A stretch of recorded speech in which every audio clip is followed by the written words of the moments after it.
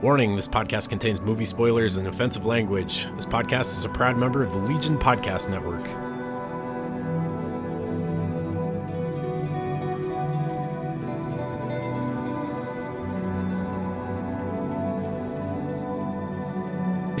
For me, film performance is like music, and I think all great art aspires to be music. And so when I look at the dialogue and then I hear it in my head, I listen to the melody. And so there's a line in the movie.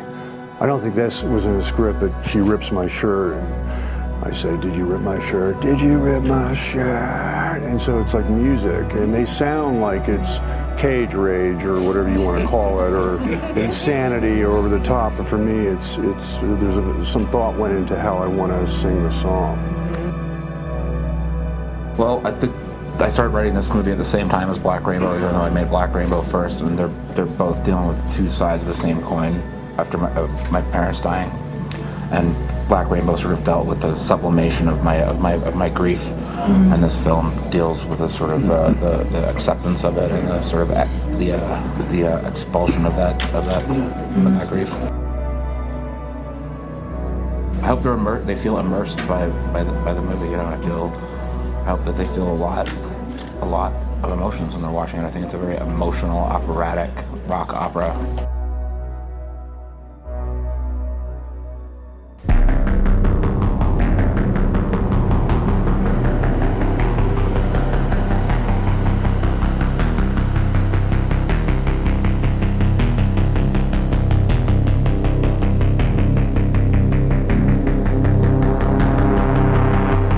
Welcome back, everybody, to the Fancy and Friends podcast. My name is Mark.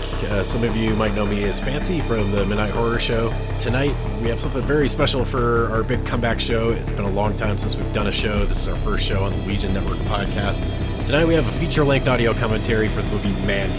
When I saw this movie last year, it blew me away. Like, the minute it was over, I wanted to rewatch it, and I needed people to talk about this movie, because there's so much shit going on in this. It's like such a weirdly deep movie that on the surface is also like an awesome, super violent action horror movie with Nicolas Cage in a career-defining performance. We're going to take a quick break and listen to some promos from some other shows on the Legion podcast. Be sure and go check out some of those shows. When we come back, we'll have Daeron from the Psychosemantic Podcast, also on Legion, and Duncan from the podcast Under the Stairs. You guys all should be listening to their shows as well.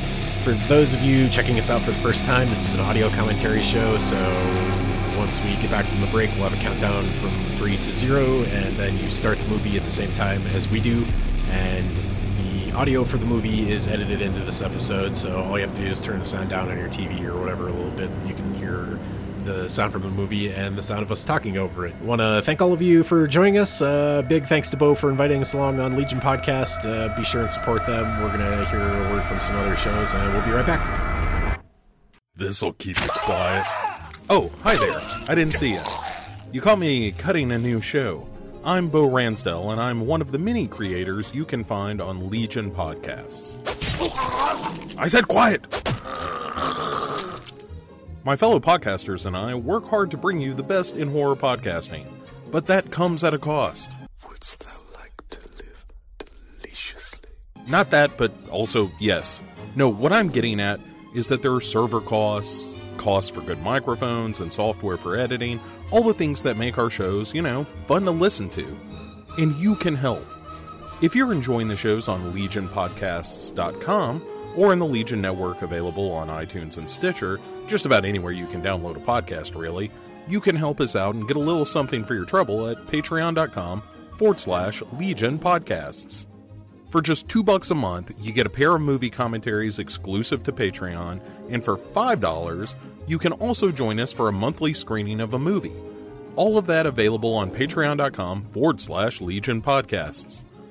We appreciate it, and thank you for listening. Now, back to the cutting room. Broadcasting from the cursed earth, the Psychosemantic Podcast. Let us face, without panic, the reality of our time. The fact that atom bombs may someday be dropped on our cities. And let us prepare for survival by understanding the weapon that threatens us. To have an ignorant, thin-skinned megalomaniac who sends off Twitters at 3 a.m. if somebody angered him. Neo-Nazis turning up in Washington, D.C. to have a rally saying Heil Trump. We talk about politics. I knew I couldn't trust you corporate greaseballs. We talk about movies. You can't come down here and arrest people just because of what they look like. Are you crazy? But that's police harassment. We talk about political movies. We're in trouble. The whole world's in trouble. They're all around us and we never knew it. You can only see them with these special glasses. The Psychosemantic Podcast. And welcome back to Fancy and Friends. Like I said before, we're watching the best goddamn movie that came out in 2018, which is Mandy. I had to bring in some backup for this one because there's a lot to fucking unload in this movie. Joining us is Duncan from Podcast Under the Stairs. I'm going to take it to the Matthews Bridge. Yeah. Bring that beat back up. Woo-ha! Cut your ass like a chainsaw. Yep, which happens in this movie. So it does. My asses get cut with chainsaws. That's right. Joining Duncan and I, Daeron from the Psychosemantic Podcast. Hello, everybody. Oh, yeah, baby. Hello, baby. Oh, I think I just got pregnant. Yeah. I've got to try every once in a while. We all have to try a little bit to make up for the sexiness of the one host that was going to be with us but couldn't. Yep, Mr. Ryan Lewis was going to join us. I'll probably try and snag him on the next episode, but yep, we're rolling three amigos through this fucking trippy, weird-ass movie tonight. So for those of you who haven't heard the show before, the way this works is you want to have your movie queued up to Chapter 1-0. So if you're watching this on Shudder, skip the fucking commercial that comes before it, the Shudder logo. If you're watching the Blu-ray, skip the FBI warning and just go straight to Chapter 1 and set it to 0. I'll give a countdown from 3 down to 1 and say go, and that's where we start. Conversation on this is usually pretty loose, so I mean, if there's like a couple seconds delay or whatever, it's not a huge deal. Also, we're going to spoil the ever-loving fuck out of this movie, so if you haven't seen it, stop listening right now and go fucking watch this on Shudder or buy the Blu-ray for about $15 and come back to this, because or buy the Blu-ray and then watch it on Shudder while you're waiting for the Blu-ray to come. Yeah, I have Shudder and I bought the Blu-ray. This movie is that good. If I was really hoping for like a 3-disc box set of this fucking thing to come out, but the Blu-ray of this is relatively bare bones. There's like a quick featurette behind the scenes thing that answers no fucking questions about this thing. So, and there's no audio commentary on it, which is total bullshit. So that's kind of why we're sitting here tonight. All of the knowledge that I've gained from this movie comes from the Wikipedia, the IMDb, and the episode of Shockwaves where they had Panos Cosmatos on there. So, like, if you try and Google this movie, you're going to get about 1,000 results that are all people's reviews that use a lot of the same kind of language. And I don't really feel like any of them do it justice and, like, really sit down and kind of explain this movie. So we've got an awful lot to chew on here. So if you gentlemen are ready, we'll dive right into this thing. I'm ready, sir. All right. Let me make sure I'm ready to go here. And in 3, 2, 1, go. Ooh. Things and stuff. Stuff and things.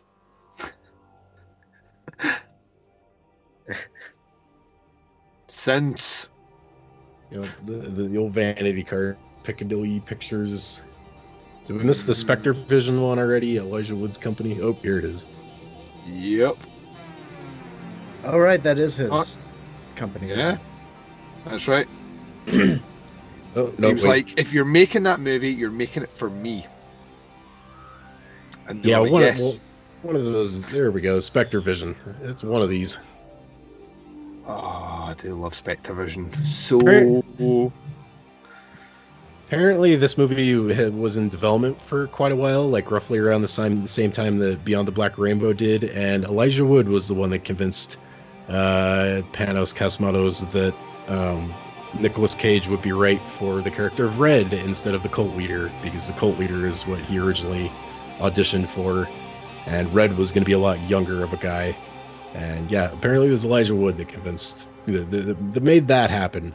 So thank God for him. Okay, Bitchin' statement. I want that on my gravestone. This opening quote, it's not attributed in the movie whatsoever, but according to IMDb, it appears to come from the final words of Douglas Roberts, a man convicted of kidnapping, robbery, and murder in Texas and executed on April 20th, 2005. Why do thieves always have the best dying words? They got some time to think about it. They're very complex people with complex thoughts. Maybe. Or are they crazy? Maybe. There's another quote later in the movie, we'll get to it, that is, kind of to paraphrase what it means, is that there's a very fine line between being spiritual and being crazy, kind of. Yep.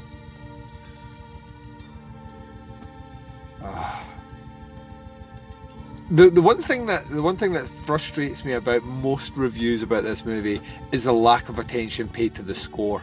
The score of this movie, like you strip the score away from this movie, you've removed, I would say, a good third of what makes this movie fucking amazing.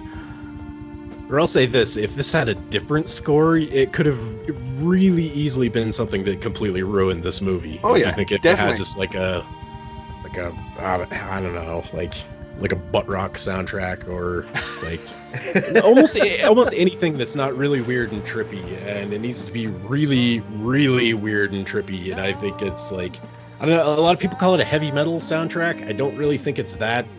No, I'm with you on that one. It's kind of ambient synth with some like heavy kind of like industrial guitar kind of stuff later on that you kind of pumped up, but a lot of like the first 2/3 of it is very dreamlike and like fits like, I don't know, a lot of people call this a fantasy movie too, is another thing. Like I think that was kind of the idea behind this movie going in, was that this was gonna be like a modern day dark fantasy. So there's lots of fairy tale kind of references in this, and I think Johan's soundtrack really kind of reflects that. Oh, it totally does. I mean, let me put it this way. When Nicolas Cage confronts the cult leader at the end of this movie, and the epic showdown, if Aerosmith don't want to close my eyes, don't want to fall, that would be a totally different movie. Seal, do some Kiss from a Rose. I'll tell you right now, that's where you know you've made it, when you're a lumberjack that gets a helicopter. Living the fucking dream. Yeah, you're cutting down some expensive trees at that point, so... Yep. I kind of thought this was supposed to take place in Oregon, but apparently it's supposed to be somewhere California. Yep. Like Pacific Northwest. Oh, Northern California around the Redwoods? Yeah. That makes sense. The creepy cult type people, escaping that way as the 60s went away. Mm-hmm. Charlie. His opening song is King Crimson.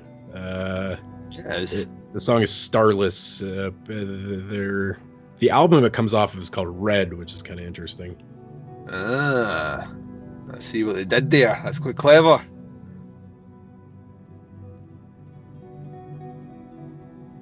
So this kind of confuses me every time I watch this. Who's hitting the pipe in this opening scene? Is that Mandy, or is that the chick from the cult? Because then we see Mandy's drawings immediately afterwards. I think it is supposed to be Mandy. Teddies! Oh, hello. Wanna dial those teddies in like I'm tuning into a radio station.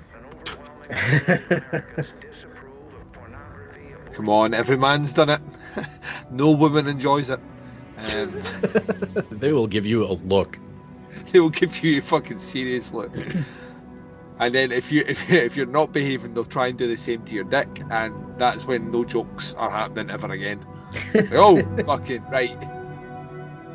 Not a game anymore.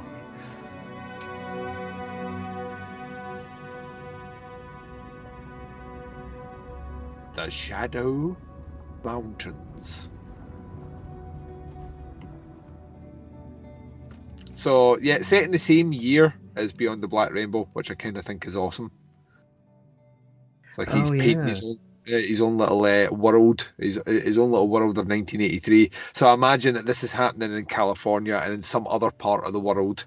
you have all the events of Beyond the Black Rainbow happening in the same time, which is kind of amazing. Fucking crew t-shirt respect. Knock, knock. Who's there? Eric Estrada. Eric Estrada. Aww. Can you feel the love tonight? What are you drawing? It's kind of like jungle temple. I like it. It's not a funny joke, but couples are like that. Yeah. Private laughs. Yeah, it's all about the private laughs. Now, I know you do not partake, Duncan, and I forget, Mark, you can't really say necessarily, well, I don't know about, like, with your job or whatever, but what drug-wise? Before we get too far into this, have you done acid or other hallucinogens?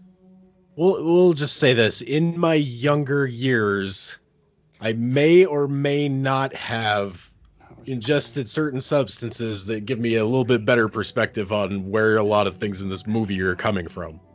Allegedly. I think we're covered here. As perhaps you read a book about lawyer and spokesman, Mark Ball, I can tell you right now that you've covered yourself legally. I may have knowledge of certain things that, like, I think... Start to incriminate yourself, rein it back. May or may not. Don't say I may have. Like, I may or may not have. It's better. Right. Anyway, that's another thing I feel like is missing from a lot of the, like, it's real easy to be like, oh, it's very Argento kind of psychedelic lighting. But there's other things in this movie that, like... I don't know. We'll get to it a little bit later in the movie, but people get really fucking high in this movie, and it's definitely like that's a way to describe a way people describe a lot of movies is like it's Snow White on acid. Well, yeah. This is like one of the first movies that like you really kind of feel like you have a psychedelic experience watching it without the need of actual hallucinogens. Like, I wouldn't want to watch this movie on actual hallucinogens, but I like the things it gets right about what it feels like to be on hallucinogens. I feel like this movie makes me feel trippier than any time I ever did mushrooms. Now, granted, they never really did much for me. I had to do other things, allegedly. Right. Well, yeah, that's pretty... Anyway. Just checking before we got to it. It's something that's massively misrepresented in movies. Like, when you take acid, you don't, like, see things that aren't there. Everything just becomes very heightened. Colors become very heightened. Sensations become very heightened. Everything is just a lot fucking weirder than it normally is in normal life. So, like, I don't know. This goes a little bit beyond that, but it's working in kind of a fantasy world. I love this fucking shot of the sky. Looks like a fucking heavy metal cover. And it's giving me a huge boner. Speaking of hallucinogens and all the rest, why did the fungi leave the party? Why? Because there wasn't mushroom there. God damn you, McLeish. Yes, I have 100 jokes based on mushrooms and fungus, so I'm glad that Daeron opened that door, and I'll be doing them periodically during this review of this movie. Well done. Start stocking up on your jokes about mescaline for a little bit later on. Oh, you don't want to open that door either. So he thinks he lit that cigarette on that bonfire. Of course he did, because he's Nicolas fucking Cage. Lumberjack Nicolas Cage. That's like extra testosterone. And Mandy is doing her impression of Bruce the shark from Jaws. And now fucking that woman from Species. I genuinely love the reference that we haven't quite gotten to yet. That she's swimming in Crystal Lake. Yes. We're basically watching like a Friday the 13th fan film for a large chunk of this movie. And I didn't get the, like, I'd heard that before. I saw this for the first time, that Friday the 13th Part 7, I think, was one of the movies that Nicolas Cage watched before he made this movie. You definitely pick up on that in the second movie when you're kind of paying a little more attention to it. Like the last third of this movie, he becomes Jason. Yeah, it's Panos directed him to check them out, which I think is kind of amazing. Nicolas Cage is like, I don't really do horror movies. I don't know what I'm supposed to do. And he's like that. Watch a couple of Friday the 13th movies, and I would have paid fucking cold hard cash to be a fly on the wall watching Nicolas Cage watch a Friday the 13th movie. He probably laughed his balls off. Fucking blow my mind, man. I just imagine him trying to recreate the dance scene from Part 4. Crispin Glover dance. Oh man. If anybody could do it, Nicolas Cage could do it. Oh man, I bet you in his house he played all the parts from all the movies, because that's how fucking amazing he is. Uh-oh. Oh. Someone shot Bambi. This and the scene where she's telling the story about the baby birds are they're two kind of complex things, because the first time I watched this, these were the two scenes where I was like, man, why do they gotta like bum you out in this movie, like right from the get-go? And I kind of get it a little bit more now. Like both these scenes kind of serve the same purpose. It's to show that Mandy has a lot of empathy, and the scene about the baby birds is more like kind of to imply past trauma. Mm-hmm. And you get kind of the impression that Red has gone through some shit, and that maybe he made some bad choices and is kind of in the position where he's at. Maybe he's a drunk. I get kind of the impression that they both kind of like drugs. And yeah, if it's Mandy smoking weed at the beginning of this, like but like they've just, where this movie picks up is where they're pretty close to content. Like they've got their own place. Like they can kind of just be left alone. He's got a good job that pays good. She's got a job that pays whatever, and she can kind of do her thing in her free time. And yeah, you don't have a friend like Bill Duke unless you've got a shady as fuck past. That's all I'm saying. Yes. Yeah, Bill Duke. If Bill Duke is your friend that you go to visit, who has a fucking crossbow, which has a name, a named crossbow. You've named your weapon. If that's the world you're living in, yes, you come from a shady AF background. I wish that was like, that'd be a deleted or like a scene for like a prequel for this, is where Nicolas Cage just has to go to him. Is like, I gotta hide my crossbow. Hold on to this for me. I might need it someday. In the neighborhood where I grew up, there were all these starlings flying around in the trees, playing and chirping. They were so cute. See, this is a genius of this movie, and this is the bit that most people don't connect with. So when you hear people say it doesn't really do anything, or there's only a couple of things that happen, and in the rest of the movie just nothing happens, what they're not understanding is this whole first third of this movie is dragging you into this really, really tender emotional connection between two kind of broken souls who complete each other, and what happens when one of them is torn away violently from the other one, the cause and effect of that. You don't have that if in the first 5 minutes of this movie Mandy's burned alive. You need to spend time with the characters. You need to be in their world. You need to become part of the furniture almost, to then appreciate the journey that Cage goes on after. If you just want her to be kidnapped right at the beginning, then this does not differentiate it from every other fucking kind of, vengeance movie that's out there. You need to go through it. It is the genius of the movie, and it's what makes it a proper homage to 70s kind of exploitation cinema, is that you can have a 2-hour movie, and guess what? You can spend fucking ages. That's why I love Bone Tomahawk. That's why I don't understand the people that love Bone Tomahawk. There's people out there that love Bone Tomahawk but don't love Mandy. And pacing wise, they're about the same. Both movies have an incredible amount of time at the beginning, like 40 plus minutes setting up relationships with characters before things actually twist to the journey towards the point where shit will go fucking down. So yeah, it's like it is the very slow ascent of a roller coaster, and when you reach that top and you're about to drop, that's when shit gets real. You just get to sit back and enjoy the ride up there. Though I don't get. So one thing that's confused me the most is when people say that nothing happens in this movie, but then I lived through the same people saying nothing happens in Beyond the Black Rainbow, and that movie is densely packed with fucking subtext. That it's a lot to chew on.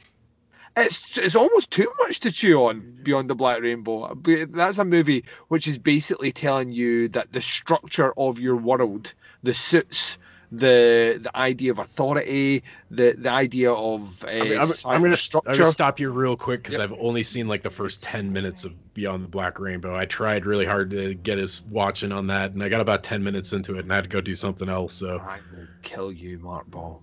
I wasn't quite as interested in it. Like from the we'll bring back the Fancy Five or whatever that segment was called. Only it's the first 10 minutes Beyond the Black Rainbow.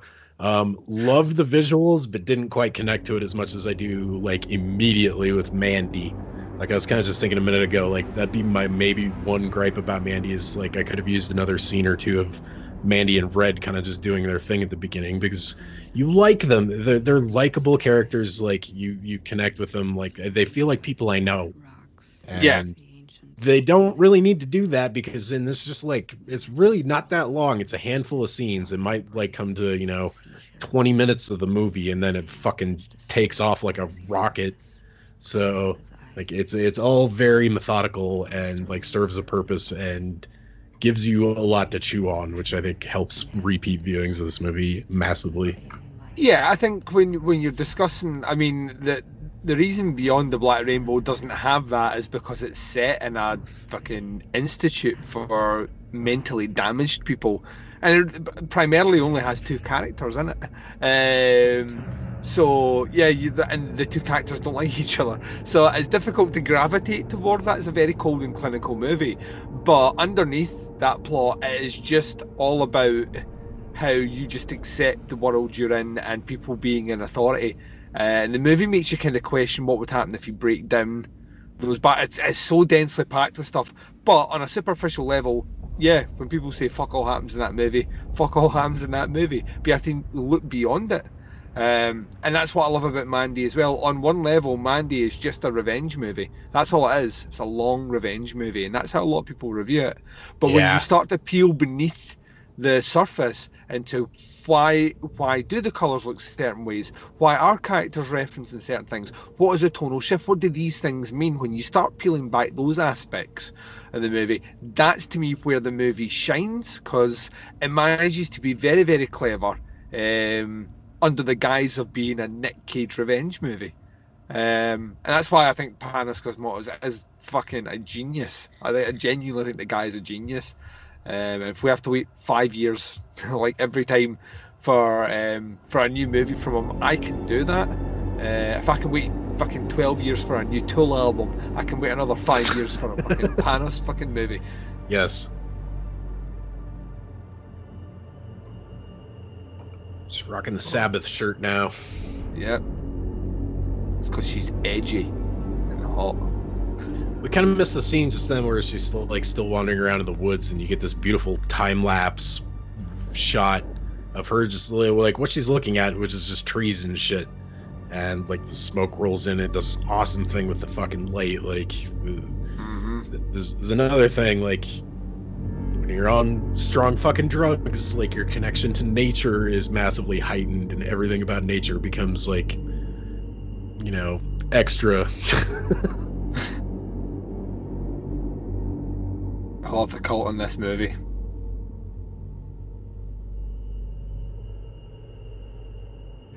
Now, before we get any further, have any of you ever been in a cult? Yes, 7. Does getting drugged to Catholic church as a child by my grandma count? I was gonna say it does, because that was gonna be my answer. I went to Catholic school up until about 4th grade. Then I had to get CCAD, Continuing Catholicism's Absolute Dominance, or whatever the fuck that stood for, class for a while. Then I was allowed to quit. I have started 7 sex cults, primarily with myself, my hand and my penis. They've all ended in a complete fucking massacre. It's like mini Wacos, like over and You roof yourself and wake up in a masturbated so hard that my pubes set on fire.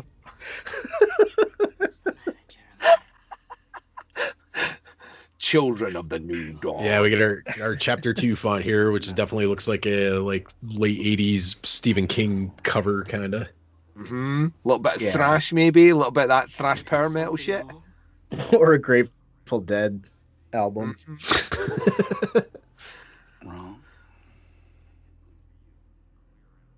Yes, you're old woman. Everything you do. I need young virgin. I'm so sorry, Jeremiah. She may be old, but she could probably sucky like none of these other chicks in this cult. Oh, yeah, like a Hoover, like a Dyson. Look at her. She's experienced.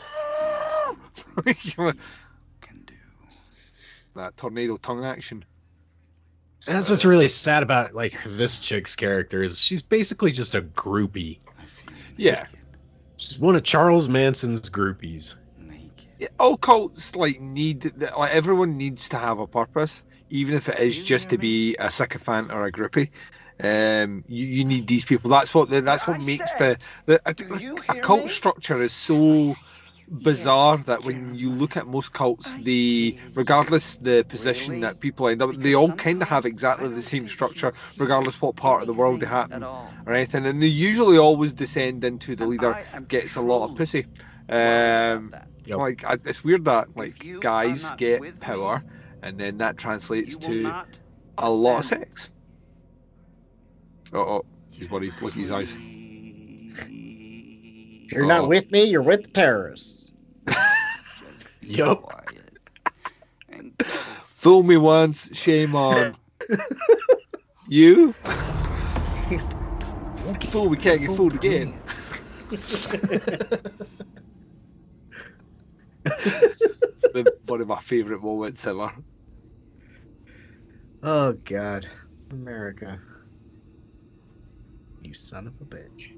You got a chance? Go see that Vice movie. Go and see Sam Rockwell do maybe my favourite impression of W. Bush ever. Fucking amazing.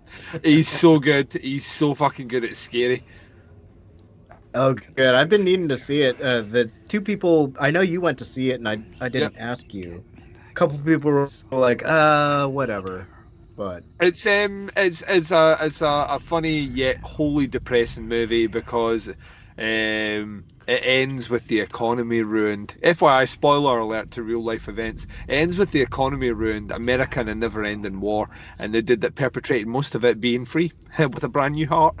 Yay! Yeah, that motherfucker. I'm glad he thanked Satan at his awards. Oh yeah, for inspiring his character. the outrage of him over him thanking Satan was only surpassed by the amount of Americans that didn't know he was Welsh. Yeah, and I thought you all have seen him at an award ceremony before. He has won awards, and he is clearly not American. We've all heard that fucking video of him getting pissed off the person. Yeah, the sound guy. Yeah, the sound guy. That was I don't even know, fucking forever ago. The one that threw a phone at a fucking hotel clerk or something. Yeah. When he's in character, people are in trouble. No, this was real life. Oh, in real life? I'm surprised. I can't remember if it was him or somebody else. That sounds like something Russell Crowe would have done. Might have been Russell Crowe. Russell Crowe definitely allegedly hit somebody with some sort of phone. But I don't know if it was a cell phone. That. He definitely allegedly. It's definite that he has been alleged to have. This dude's face is kind of going the way of a California raisin. It's like he's been out in the sun a bit long. Before you go, sentences to Lucy. You've done too much meth.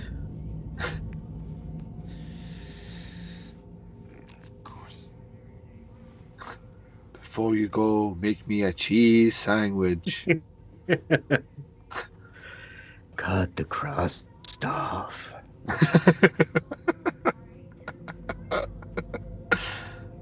Take your man bag with you. That guy is Ned Dennehy. He's an Irish actor. He's been in a bunch of like British he's brilliant.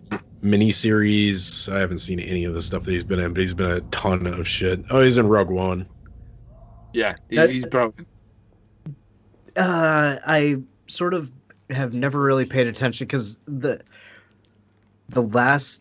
first time I watched this, I was on a very strong edible. Thanks. So I didn't really notice, but did he shoot up or did he just look like he was in an opium den? Yeah, I think he just kind of looked like he was in an opium den. Yeah, Okay. Because they only really talk about them doing acid, the creepy giant wasp acid. They've been shooting up the wasp. Acid for the win. We live just down near Crystal Lake. If anyone's ever worked in retail, you will understand this conversation where someone wants to be your friend and you just want them to pay for the goods and fuck off. Well, this is like the Hitchcock shit here, where the audience knows that this lady is bad news, and we just want to jump in the screen and be like, "Mandy, don't talk to this fucking Mandy, don't do it." Mandy, can you hear me? Nice. I ain't got no tell. I just got a cardboard box. I used to run the expo as a pizza shop and at a deli, and for a short period of time I was a waiter at a Chinese restaurant for this really strange Jehovah's Witness woman that liked to sing opera. Jehovah's Witness Chinese restaurant. Yeah. It was really fucking weird. And then she tried to get me to read the Bible when it was really slow. I was like, no, I can't. It burns us.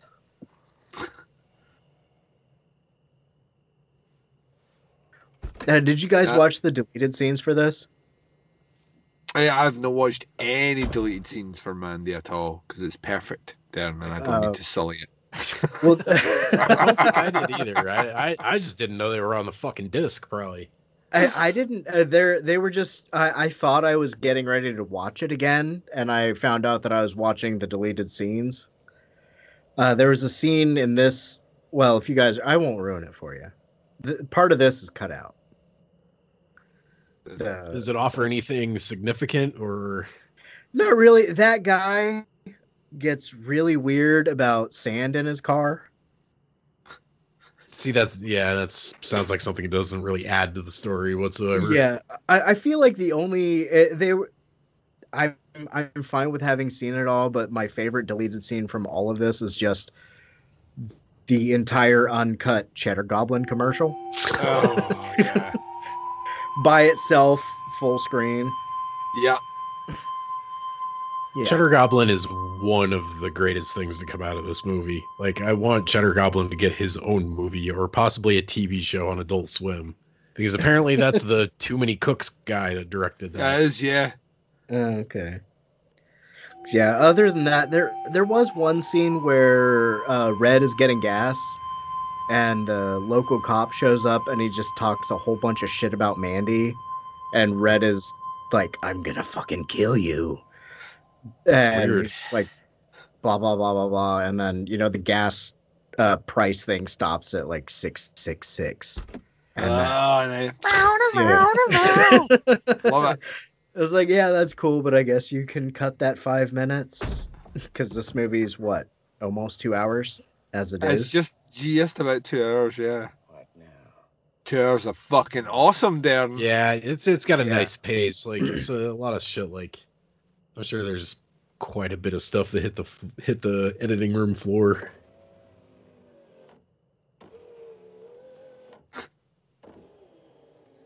This dude here, look at him. His fucking haircut.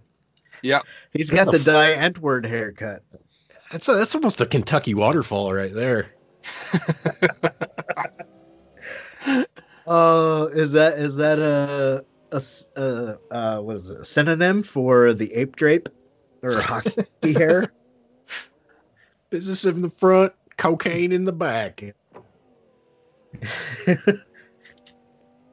Have you heard the Vandal song, I've Got an Ape Drape? No.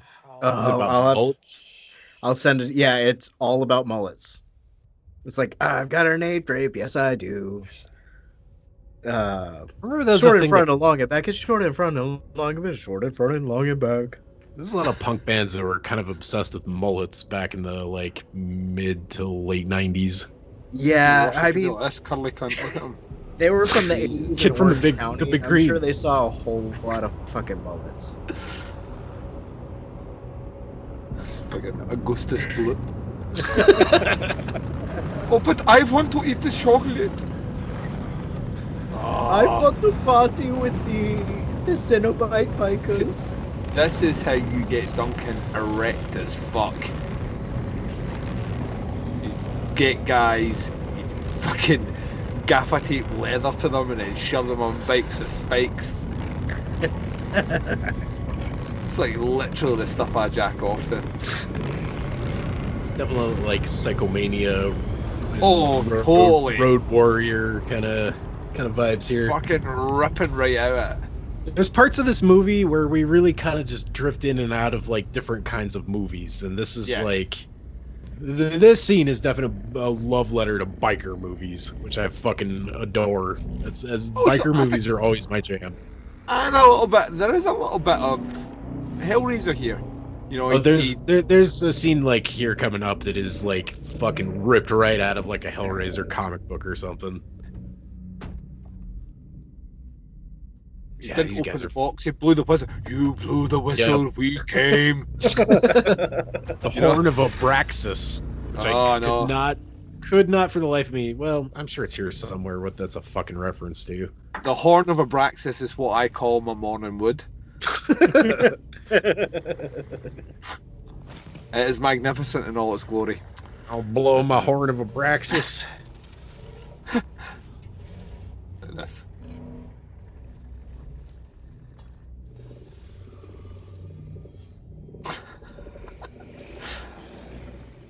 Don't touch me. Sound design, love it. He said, I can smell your cunt, Dr. Lecter.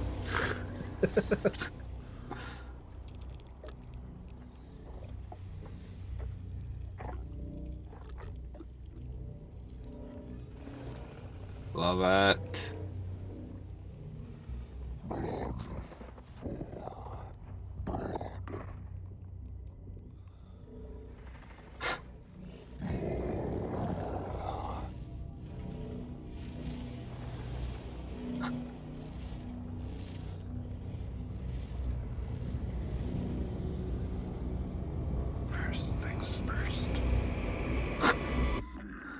Okay, so I googled Abraxas. You guys ready for this?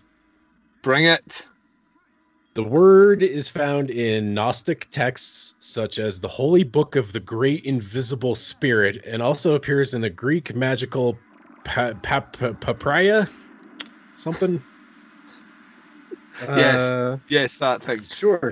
It was engraved on certain antique gemstones called, on that account, Abraxas stones, which were used as amulets or charms. So it's basically like a lucky charm. It's like Link's ocarina and fucking Zelda, sort of. Magical charm. I think that was the last Zelda I ever played. The Ocarina of Time. Ocarina? That was N64, so that was like fucking getting to be 20 years ago or so now.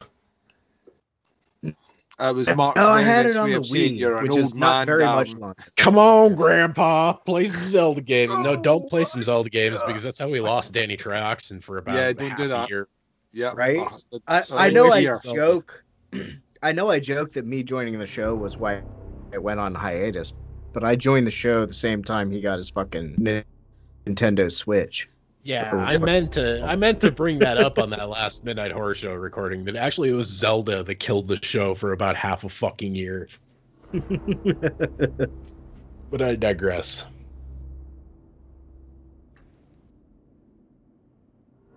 Man, I really want to go grab a beer, but I'm about to miss the fucking Hellraiser scene. Yeah. How fast are you? Not that fast. The scene will be over by the time I get back, for sure.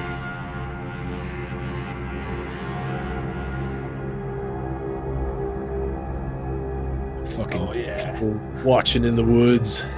The Dario Argento lights behind them. Done. This, for me, this is where fucking shit is about to get real. It's about to get Real World Season 12 up in this bitch. Yeah. Arnie's about to arrive from the future.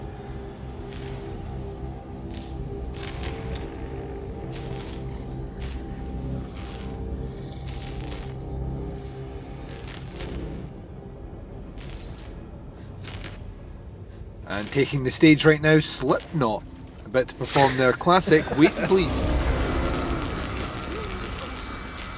Just trying to think of a Hellraiser quote that hasn't been used already. I got nothing.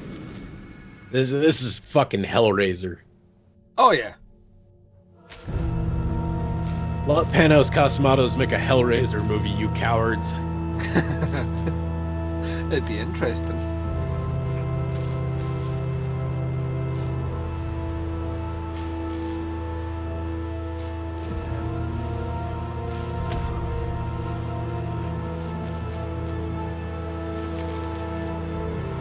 Like genuinely don't want bad things to happen to Mandy. Just got them sad puppy dog eyes.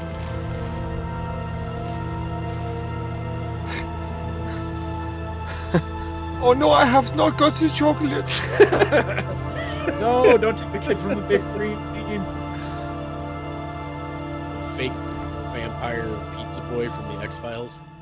Yeah. Oh yes. That was the first episode. Fun fact, that was the first episode of the X-Files I ever sat down to watch. I can't remember the name of the episode.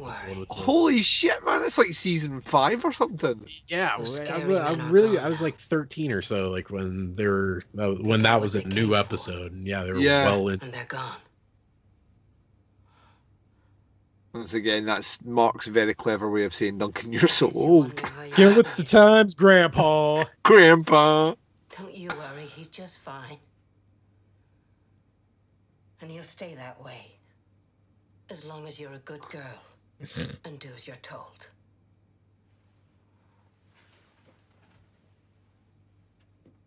Fucking creepy.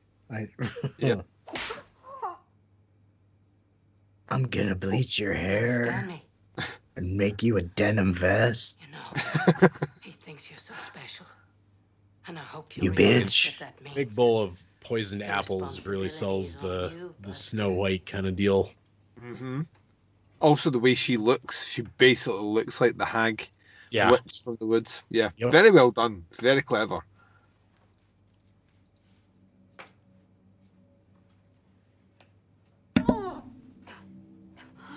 So we're about to see she gets some drops of something in her eye, and then the fucking Wicked Witch of the West there is gonna go pull out a giant fucking wasp out of a jar. I'm not really aware of such a drug like being based whatsoever in reality, but like there are certain animals out in nature that like parts of their body or like, you know, things that like they create are hallucinogens. Like you can get DMT from certain kinds of frogs. Yeah. So I mean, I have no idea if this is. To me, this is like really kind of an homage to like Naked Lunch and like some Cronenberg shit. Yeah. And this looks way cooler than if they just rubbed a frog all over her face. Yeah, exactly. Like, hey, it's the frog. Oh my god. It's fucking gnarly. But as we'll see, and obviously like we're going into this assuming you've seen this, it doesn't fucking phase her. She still is like in control, and that's like she's still in control enough to just completely laugh in the fucking cult leader guy's face. Yeah. And that comes from, I think, experience with It's exactly where it comes from. It's, regardless how fucking good your drugs you think you have are, they ain't that good. Mandy's been there and done that. Yeah. Yeah. She's seasoned. I mean, she might be fucking high out of her face right now, but she's still got it together enough that she's in control. She will laugh at that man's dick. She shuts him the fuck down. Like, you can, like, this is one of the craziest scenes in this whole movie because it's, like, all psychological. Like, yeah. I love the Nicolas Cage cutting people's heads off type of shit, but, like, this movie, like, you can feel this dude getting his dick fucking kicked in, basically. Yeah.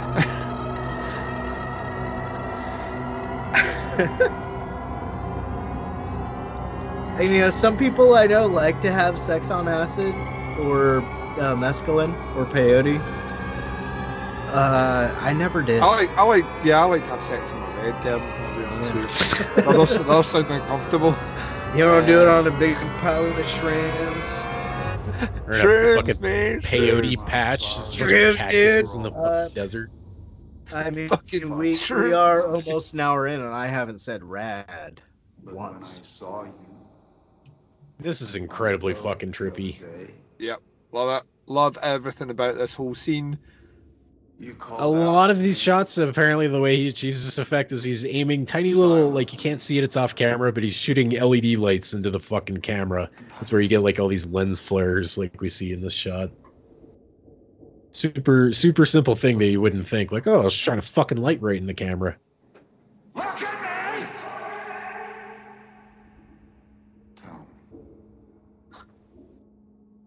All right, his speech gives me the fucking willies, so I'm going to take this opportunity to grab a beer real quick. Talk amongst yourselves. Running away, are ya?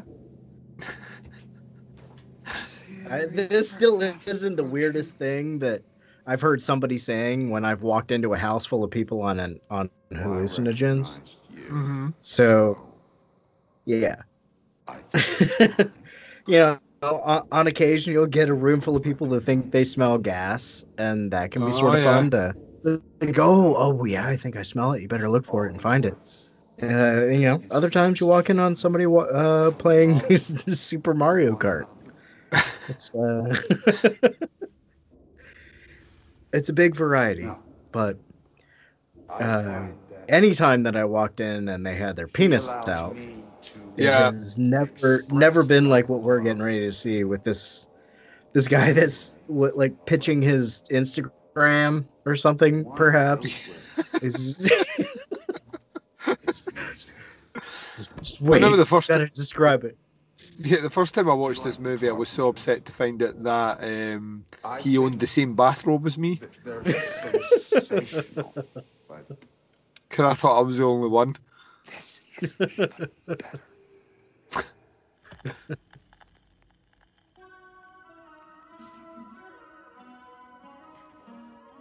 Yeah, I would have rather listened to the Carpenters, but I can live with this song. Yeah. Even though it's all about him. What do you think? Look at me. I need to get 13,000 more followers before next Friday. He's 2 seconds away from going, do you like Phil Collins? I was never a big fan of, until I heard Susudio. I forgot that I had to hurry back because there was a dick shot coming up. Did you say I forgot I had a hairy back? I forgot that I had to hurry back. That makes more sense. So how did you forget you had a hairy back? I was ready to stand tall with the great. He doesn't have. I was saying to Mark while you weren't. I was saying to Daeron while you weren't here, Mark, that I was so disappointed the first time I watched this movie that I realised that he owned the same house coat as me. Look at him. Them fucking Mortal Kombat shoulders on that thing. Yeah. I do. I walk around the house like Scorpion and just tell people to get over here. It's definitely a very like Edgar Winter band kind of like fucking late 70s kind of rock style. If we're having hot dogs in the house and maybe we made one too many and there's one left in the plate, I walk in and go, finish him.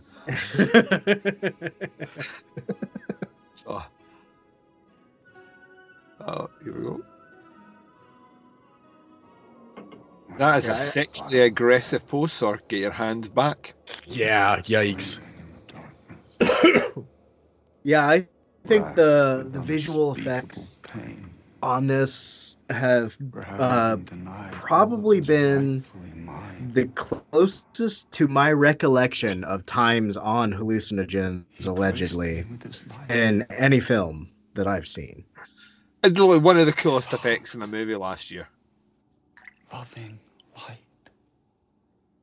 Yeah, this scene is fucking crazy. Flowed over me like the pulse of the this shot with it kind of dissolving back and forth with their face like almost perfectly lined up.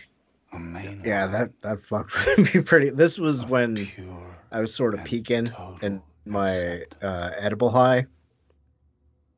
Should I stop talking about this? I don't know what kind of audience you're going for.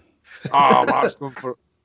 In fairness, I just talked earlier on about masturbating so hard that I burned myself, so I think we can get away with talking about hallucinogens. I don't tell people at work about this show, if that answers your question. Okay, because masturbating. He's embarrassed by us there, and it's all right.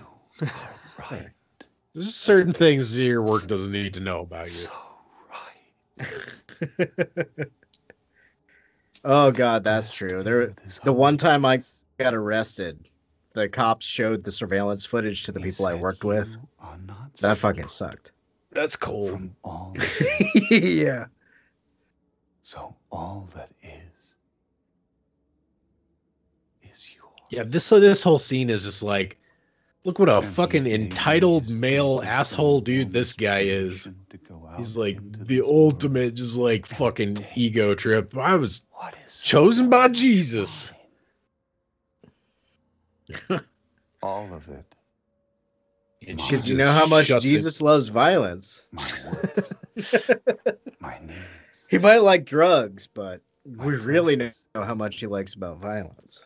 Yeah, he definitely has the pick which fucking rules of religion I want to follow kind of deal.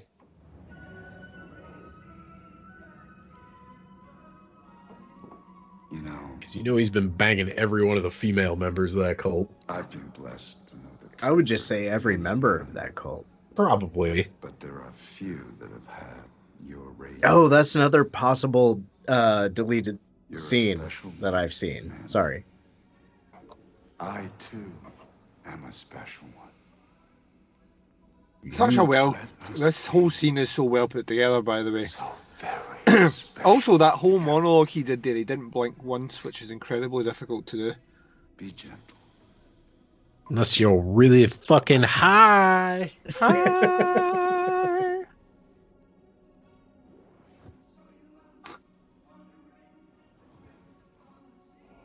I'm gonna untie my robe. Gonna get my dick out. Gonna get my dick. Look at it. Look at my dick. Oh. Yeah. Poor guy. Yeah. It's cold, Mark. I mean, I will remind people that is probably his real dick, and it was very brave of him as an actor to bear it for people, and they maybe shouldn't make fun of it. But it could be cold. I don't know if the scene would have played as well if he just had like a fucking dick that hangs down to his ankles, basically. He is a grower, not a shower, right? Yeah. That's fine. Yep. So you're allowed to be that. It's realistic. Don't worry. They call me Tripod for a reason.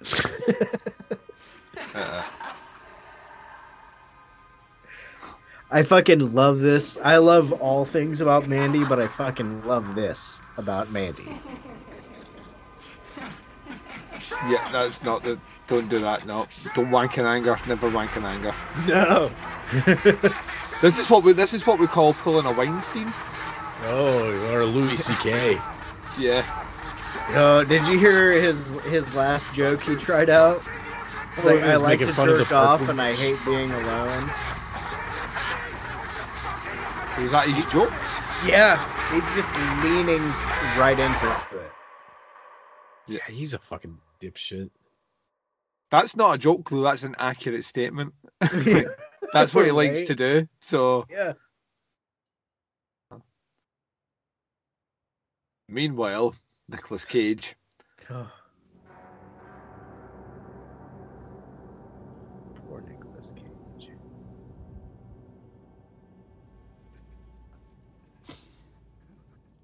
Put the bunny down. I have a fucking barbed wire, man. Yeah. Tell me what to do. Tell me what to do. Tell me what to do. Tell me what Right off his mascara. Tell me what to do. Tell me what to do. His guy liner, I mean. Tell me. Guy liner. I'm not talking shit on guy liner. I just really like to see this guy like in horrible pain because he's such a fucking asswipe. But here's a word from the Almighty Mark. That probably means he took too much LSD. The word from the Almighty says, "Make me a cheese sandwich." I mean, I'm sure if I took enough fucking acid in my lifetime, Jesus would probably talk to me too and tell me all kinds of crazy shit.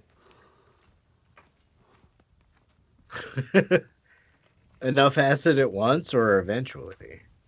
I mean, over time at once. I mean, clearly one batch of bad acid turned some of these motherfuckers into Cenobites, so... In love, I'll show you love. Lucy? I kind of just realized for the first time that whole scene took place in their house. Oh, yeah. For some reason, I was kind of thought they did the movie thing where it's like back at their fucking pad. So that means they brought the fucking wasp in that like mason jar to the house. Olives, Mark, you're not going to leave it in the house. You're going to take it with you. And it just makes the scene a lot grosser knowing like that was the one thing these guys had going for them was their isolation out in this place, and they had their place, and these dickwads just like come in like a fucking bird through the window. How much? Came in like a hurricane. So what? Wrecking ball? What? Yeah. And their bedroom was just like a terrarium. It was just windows. I could never. I couldn't. I wouldn't care if I own 100 miles in each direction from my bedroom window. I couldn't just have it all be glass. Would get I fucking totally could. cold I am as fuck. such an exhibitionist. I would not care. To jerk off for Bambi standing outside your window. Oh, I like that. I'm fine being an exhibitionist, but I'm afraid of somebody wanting to murder me. Oh no! Like lure them in, Daeron. That's one plus of living out in the middle of nowhere is you can hear like a truck and shit coming from a fucking long ways away. This is the tainted blade of the pale night, straight from the abyssal lair. Ooh, sick burn.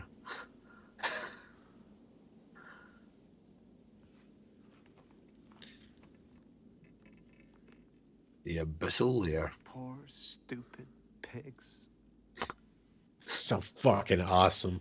born without souls. It just like sounds like something ripped right out of a fucking metal album. Oh yeah. And the pigs thing, that's very mean. Charles Manson. I said, I want the knife. Please. You know what Jesus' big mistake was? Let him ask it. He didn't offer up a sacrifice in a We keep getting these shots of like the like important items of the movie like flashing in green light. It does feel almost like a fucking Zelda thing, but it kind of explains when we get to the animated segment later in the movie, kind of what the glowing green thing is. Which it's another thing I didn't really get on the first go around. Stabbed right in the side, just like Jesus. But religious symbolism for all y'all out there. But I think that you both Bunch of goddamn Jesus freaks. the cleansing power of fire cannot be reasoned with.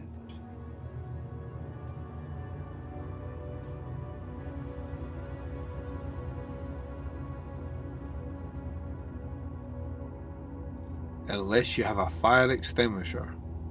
Yep, always keep a fire extinguisher on hand. Health and safety from Fancy and Friends. I mean, you need 2 functioning hands to operate one, which Nicolas Cage admittedly doesn't have right at the moment in this movie, but... This is true. He's got his feet, though. Also, don't shoot your friends with a fire extinguisher thinking it'll fun. That shit can fuck you up, kind of. Yeah, Jackass have a lot to answer for. It's basically like baking soda coming out at fucking almost 200 PSI. So you don't want to get blasted in the face with that shit. That's neither here nor there. To see like the fucking like the fucking linchpin in this whole goddamn movie. Just so we're all calibrated. Mandy is kind of like our fucking envelope of cash in Psycho in this movie. She's almost a MacGuffin. She is the flushing toilet. She's what sets soul Rage Cage in action. Yeah. So we're basically, once again, a little bit of Friday the 13th here. Sleeping bag death. Pretty brutal. Outlander! We're dousing your woman! She will no longer live! But yeah, that's so fucked up. Like, I still haven't been desensitized to child death because my kid's only 3. Hopefully 4 or 5 I'll be able to watch Pet Sematary again.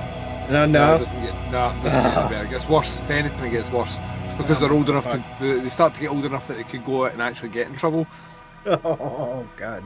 He's why I can't watch American Horror Story Hotel, because he's tiny and wavy blonde hair. Oh yeah, he looks like you guys are gonna love fucking Climax. Spoiler alert. Can't wait, man. Can't wait. Just talking to somebody about that movie and how like I can't walk out of it. I walked out of it with a fucking migraine. So I can't really say that I enjoyed it. It was also the 5th movie I'd watched that day. And yeah, the last third of that movie is like fucking Mandy's got nothing on that movie as far as what a bad drug trip is kind of like. That movie is like fucking you took the worst PCP that money can buy and you're on your way to hell for a little while. Oh man. Yep. None of that's spoilers. The that's all in the Gaspar Noé. That's what he does. Yeah, which I wasn't like real familiar with his movies before going into Climax last year, and yeah, it kind of fucked me up.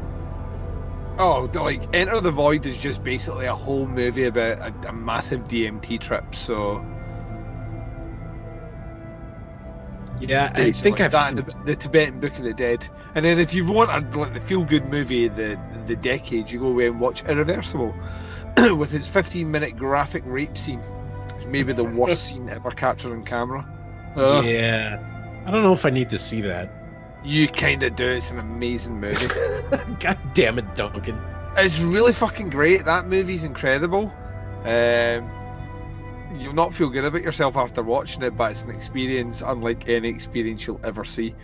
I find the older I get, the less I frequent the I'm pretty sure this is gonna ruin my day kind of movie, like your Cannibal Holocausts and your Serbian films and shit like that. Like I don't know what it is. Maybe I'm getting soft in my old age or something. But like, every once in a while I'll get a fucking wild hair on my ass and I'll be like, all right, do your worst, movie.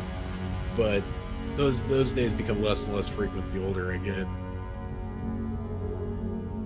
You become like the human equivalent of a Poison lyric. And looking for nothing but a good time. Yep. How can I resist? I'm the other way. I genuinely, I'm going out my way to experience the most unpleasant side of cinema possible. It just gets worse. Like anything that's weird, anything that's abstract, anything that makes me hate humanity, and I'm pretty much there. At the front of the line. I watch some pretty ridiculously dark shit when I go to the film festival, just because I don't know any better going into it. But like, they'll program a lot of that shit there because it just won't play anywhere else except a film festival. Fucking We're the Flesh. I love that movie, Mark. I have never been so uncomfortable in a theater before. Yeah, because there's jizz in that movie. Underage, implied underage dick and vagina and brother sister fucking in that movie. Also, spoiler alert, don't watch it. It's not good. It's a great movie. Watch it. The first 30 minutes of it are people unwinding tape. Fuck that movie. Watch that movie. It's great. Duncan says watch it. I say no. No. Take whoever's opinion you choose. Fine. So I like how we just like totally deflected and talked about dumb shit all through the burning scene. We had to do it. We couldn't be sitting there. This is how you cope with trauma, by completely ignoring it, deflecting it, and waiting for it to come back and haunt you later. Yes. Avoidance. We are gearing up now for the introduction of the almighty Cheddar Goblin. All hail the Cheddar Goblin. And one of probably the most talked about scenes in movies last year, which is the cage bathroom scene. I think it's fucking incredible. I actually think it's incredible, and anyone that says it's funny, I think he's given it his all.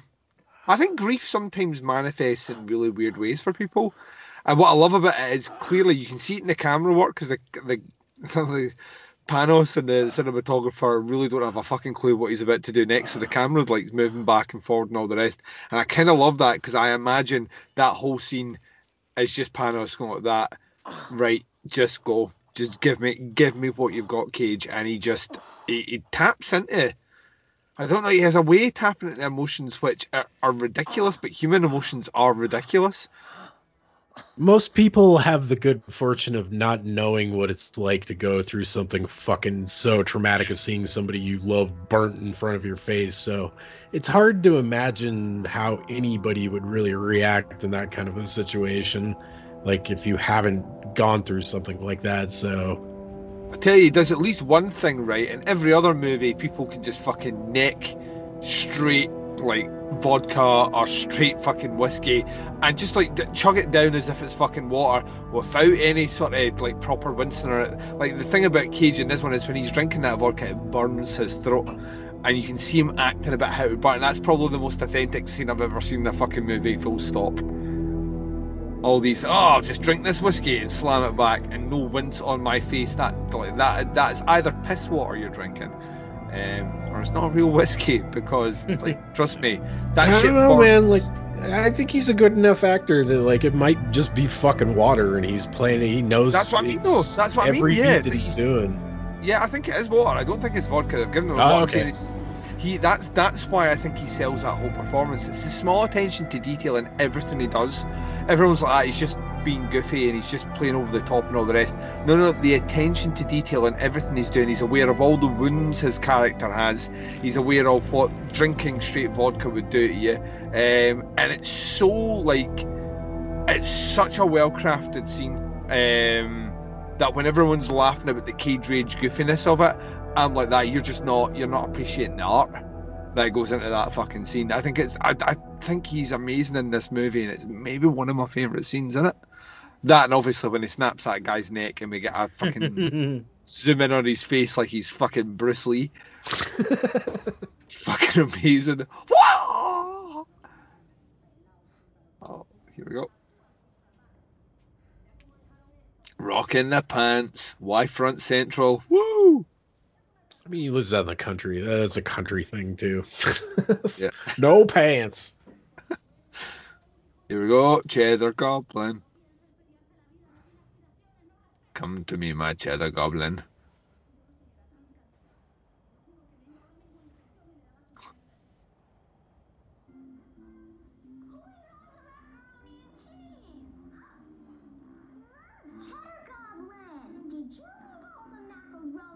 Such a fucking good actor.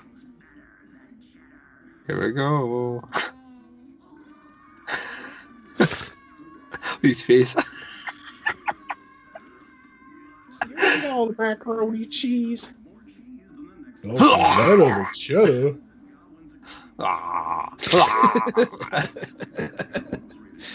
Cheddar Goblin, the goblin that vomits macaroni cheese. My Duvain. Hello. Goblins agree. Cheddar Goblins #1. That fucking shot at the end. It's just coming up out of the background. Creepy as fuck. So good, man. So good.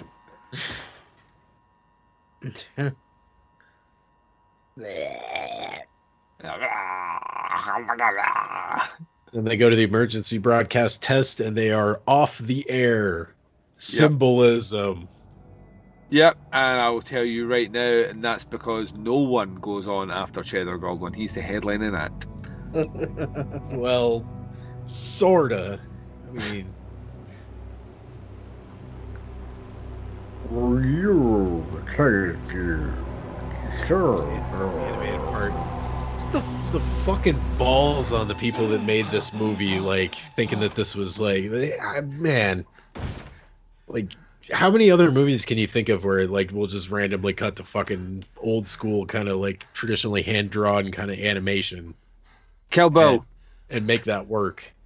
Kill Bill's one.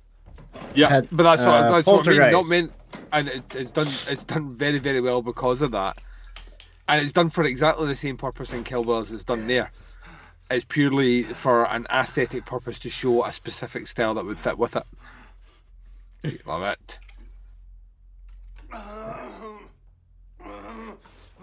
KJ, come on. That fucking wallpaper, man. The balls. It's like something out of The Shining.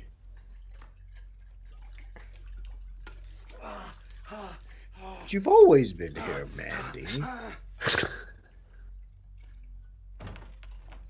I corrected them, sir. I never could figure out if they just did this in one take. I would have it's all one take. Think so. Yeah. Or if Yeah, I they made think him do this more than once, like Oh, they I made think them this do is it a more than one. once. No, I This think probably- they probably made them do it once. This is an end of the day kind of shot, probably. I think this is Cage. I think Cage would do this as many times as you want him to do it.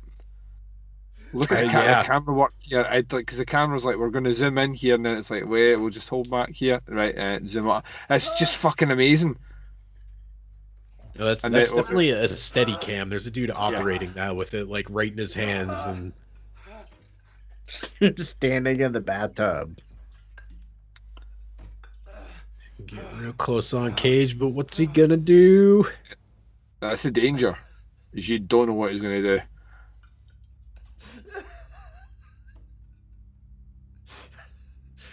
What is like whiskey that he's drinking, isn't it? Or is it vodka? It's vodka. I think it's vodka. Yeah. Look kind of brown in that shot, but I think it's all the blood on his hand reflecting on it. Yeah. This movie makes me feel bad about drinking non-vodka. This movie just gives you Bill Duke for no other reason than it can. Fucking Bill Duke. This dude. Gonna have me some fun tonight. Gonna have me some fun tonight.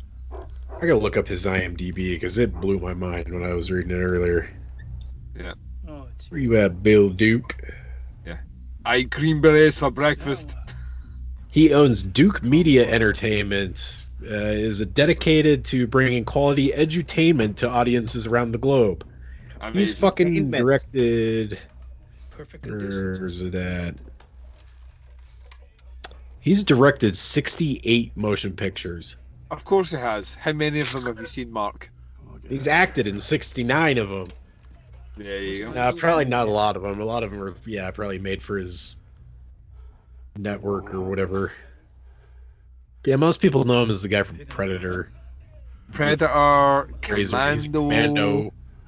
Yeah, he's in, what do you call it? Fuck. Is it one of the X-Men movies?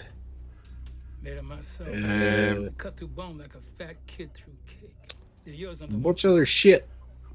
Yeah, lots of 80s shit.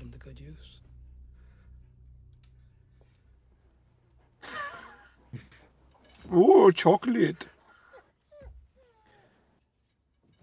Cheddar Goblin box is the background of that one shot. That's right. It's just like The Shining.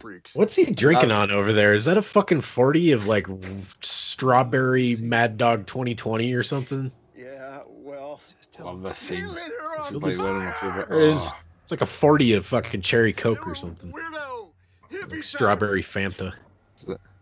Whole bunch of them. They lit her on fire. Then there was a muscle.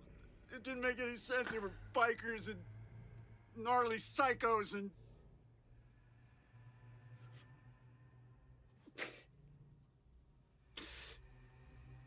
It's crazy evil.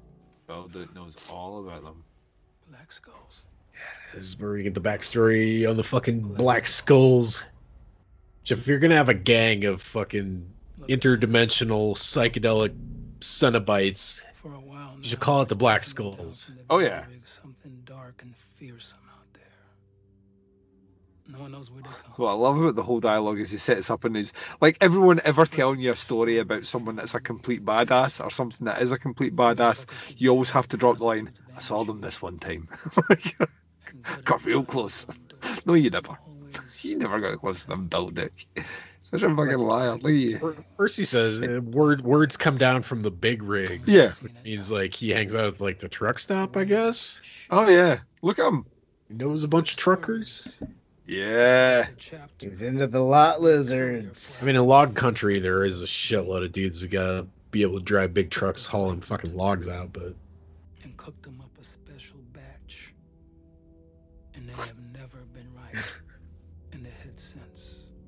I'm gonna shave with a machete. But your hunting is rabid. And you're gonna I also will speak without blinking. No one blinks in this movie. It's weird. It's because drugs, Duncan. Bill doesn't take drugs. Look at him. That's a man that's perfectly sane. Last I heard on the CB. I love this. He's had enough drugs. Don't be negative. Yeah, maybe Bill Duke turned it around. You know, he's just living out in his trailer, building arrows for fucking Nicolas Cage. Building arrows for fat kids that like cake. But you know what the freakiest part was? What's that? They fucking That's it.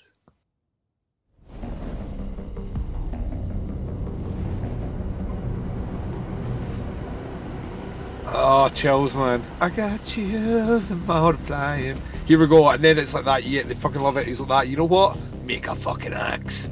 Put it on the Judas Priest. I've got to weld a death cleaver. Yeah, if memory serves, he makes this fucking axe, and then right after making that axe, you get the fucking 90s mayhem black metal logo of Mandy that comes up on the screen, and you might as well attach a giant fucking 10-foot steel cock to the front of me. That's how hard my dick is. Better shape up. Cause I need a Mandy, and my heart is on you. According to IMDb, the axe is similar to the logo for the band Celtic Frost. Nice. It's kind of like okay. They're like, it might be like Norwegian black metal. That pound that metal. They must have did you wrong. Well, I'm gonna drug my tiger. Here we go. Look at that. Fucking badass. Wow. He's got his favorite shirt on. Oh, fucking stroke it. You're fucking absorbing yes. metal and Norwegian folk tales right now. I'm like 1 month and 1 week away from seeing Lords of Chaos open fucking Glasgow Fright Fest, and I can't fucking wait. I liked it. I didn't love it. Mark, you and me are going to have words, and most of my words to you are going to contain 4 letters and are not considered nice in civilized society. It wasn't quite. It's complicated. I've seen the trailer and I'm like, this is a movie that's been made for Duncan. Definitely check it out. It's like I give it like a 7 out of 10 for sure. I will 7 out of 10 your face with the back of my hand. I wanted it to be a fucking 10. I think that was the last thing I saw at Fantastic. No, it was Bad Times at the El Royale. It was like the second to last thing I saw. How was Bad Times at the El Royale? Good movie. I enjoyed that. I liked it a lot. It's pretty cool. Yeah. Okay. Twisty. Good. Twisty movie. I almost bought the Blu-ray of it the other night when I was at Target, but I picked the fucking Halloween Blu-ray instead. I want to watch Overlord. I can't fucking wait. Oh, Overlord's so good, man. I loved Overlord. Yeah, you guys were all right. I should have rented Halloween instead of buying it, because I think I could rent it 2 more times and it'd be worth the cost of buying it. There's things I really don't like about that movie, but there's a lot of things I really like about that movie. Yeah, I think it's a good movie. I just don't Jamie think Lee it's a great Curtis. Her character is great. It's just trying to think of how many times I would watch it. Yeah, if I picked and choose through the whole thing, it would be Halloween 1, Halloween 2, Halloween 3, and maybe this one. I own 1 and 3, so I guess it's a 50-50 chance of me buying it. But I think the 2018 one will be one that I'll definitely throw on every October, probably, because I think it's better than like parts 4 through the rest of them. Yeah. Agreed. Yeah, I was really surprised that Halloween 3 was on discount during Halloween this year. So I got it for like $5. That's because people don't understand how awesome that movie is. You're talking about the Scream Factory one? Yeah. It was super fucking cheap. It's so awesome that we're probably recording this just now. I am, in fact, wearing only, this is going to upset your listeners, only a Season of the Witch long sleeve baseball top and a pair of slippers. Is it the Cavity Colors one? No, it's the Fright Rags one. Okay, I'm wearing a Cavity Colors Halloween 78 shirt right now that I got for Christmas. Dude! What the fuck? This was not planned. This was totally planned, Mark. But we're totally Halloween bros. I don't remember where I got it, but I'm wearing a Pinocchio Hellraiser shirt. Nice. I really can't remember where I fucking got it, but this dude's about to ruin his favourite shirt. Yeah, as a result of that, later on, his neck will be snapped. So we've wandered into a completely different movie now. This feels like a fucking James Wan or like Eli Roth torture porn movie for a couple of, just this little part, and this movie wanders in and out of different movies throughout this last like half of it.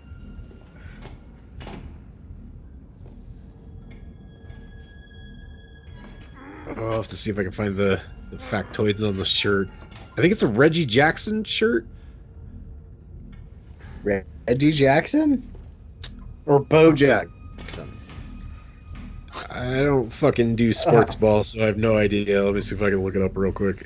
I don't know who Reggie Jackson is, but Bo Jackson played baseball and football and possibly another sport. I'm probably thinking of Bo Jackson. But Reggie Jackson could be one of the Jackson 5. One of the lesser talented ones, we can only imagine, in that none of us know who he is. So one of the significance beat the shit out of when he got tired of smacking around Tito. I don't know who Tito is. Oh, Tito Jackson. Let's not go there. Let's get this on back on track just a little bit. So part of the significance of the shirt, why it's his favorite shirt, is there's a scene earlier where it's supposed to be Red meeting Mandy for the first time, and he's wearing that shirt. So that's probably primarily the whole deal with this. But I'm looking the other thing up. It's New York Yankees Reggie Jackson shirt. He was famous for hitting 3 straight home runs during Game 6 in 1977.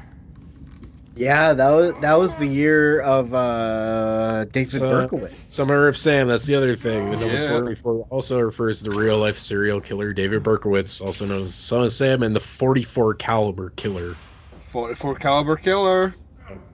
Also in 77, which would have been 6 years before this movie takes place. Yep. It's the only killer in history that has used the same excuse that a child uses for not bringing in his homework. Get the dog ate it. Literally. So the dog told me to do it. Man, that fucking... I need to rewatch that.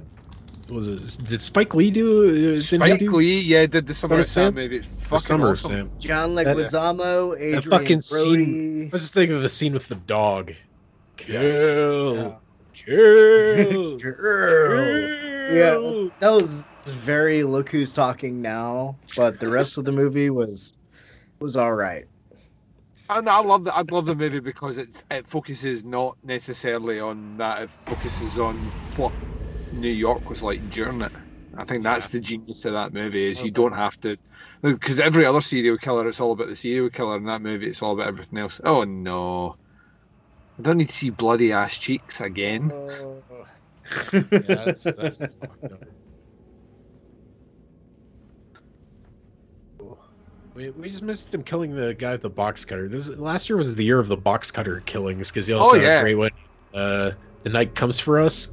Yes. Which was probably like Mandy's pretty fucking violent, but Night Comes for Us was the most violent, amazing fucking action movie I saw last year. Oh yeah, it's probably the best action movie of last year. Seeing that with a fucking crowd at midnight when everybody was about half drunk, like, my dick has never been harder. Oh, vintage porn. Love it. I didn't catch until the second time I watched it. This dude has a fucking knife for a dick, which I feel like is definitely a reference to Seven.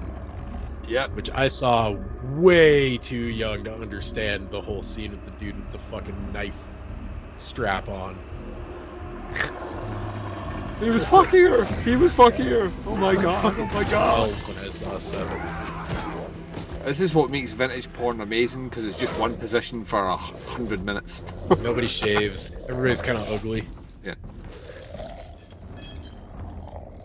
Fucking Yeah, that's table not down. Down in the table of fucking blow. Ruined his blow. He's not happy. He is not happy, chappy.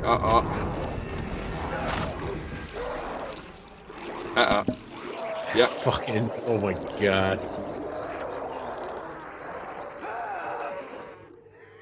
It's very. What do you call it? It's very Leviathan. Very second Hellraiser movie. Dr. Chenard.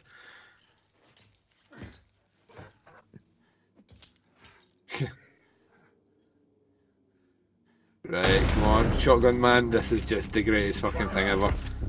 That part felt very Evil Dead 2. Oh yeah, the blood in these movies is definitely Evil Dead 2, but the Super Sam Raimi blood splatter. Love this. Kung Fu roll of the couch. You rip my shirt. You rip my shirt. Here we go. Oh, this is fucking Kill Bill and a half. Do it. Love it. Oh, the greatest fucking thing ever. Oh. That's the guy from before, so he had to crawl out of that fucking pit. Oh, and his neck snap. Now, he's been through some hell. Let's get a pick-me-up. Oh, yeah, here we go. Am I crazy, or does it... He totally fucking hoovers a bunch of that shit. Yeah. That's a selfish fucking line. It's probably vitamin B. Oh, you just leave my axe up there? That's usually, like... Usually what people use as a substitute, I think, in these movies is, like, crushed up vitamin B pills. Yeah, I forget, is the axe called the Reaper, or is the crossbow called that? The crossbow's called the Reaper. Okay. I feel like the axe has a name, but I can't think what it is all of a sudden. Look at all the Chinese food boxes. Yeah. Tell a bunch of drugged out losers live here. Oh my god, so the first time I watched this movie, I thought this part that's coming up was going to be the end of the movie, and this was going to be the ultimate fuck you as he dips his fingers into the wrong jar. Oh, right. And I kind of maybe would have been okay with that. Like, I'm like, damn, this movie fucking goes for the anti-drug thing kind of at the end. Thankfully, that's not the end of the movie, but when I first watched this, I sort of thought this was where the fucking movie ends. Because we're about just under 5 minutes before 90 minutes on this thing. So. Yeah, let me just tell you a little bit something about this. See what happens when he tastes this is basically what every human being goes through when they stub their toe on the side of the bed. Yes. Like literally the wave of emotion you go through. Just think about it.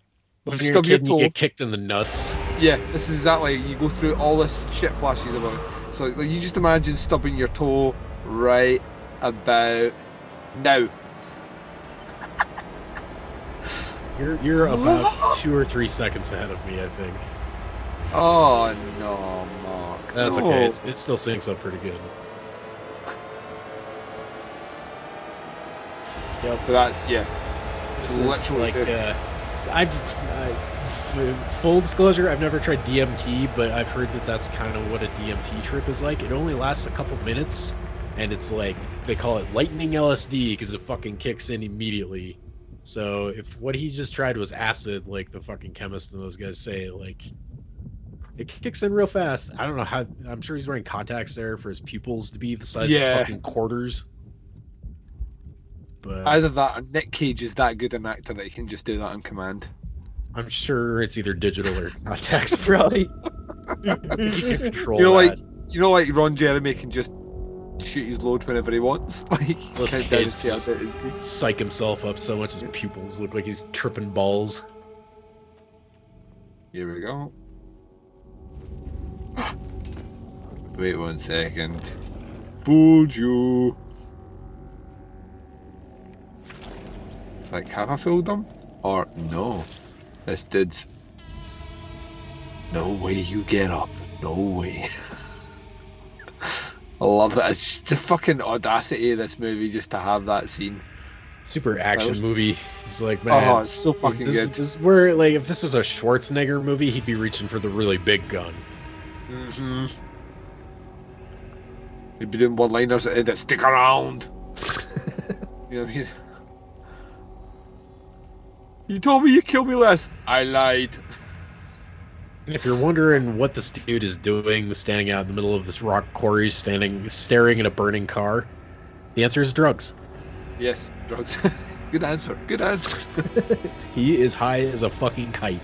He's so high he can travel through different dimensions. Mm-hmm. He can tear your soul apart. He will tear your whole apart. I mean soul apart. Soul.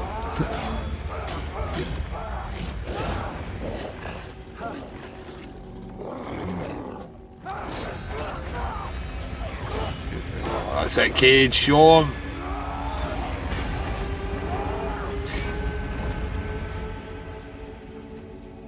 Hadouken!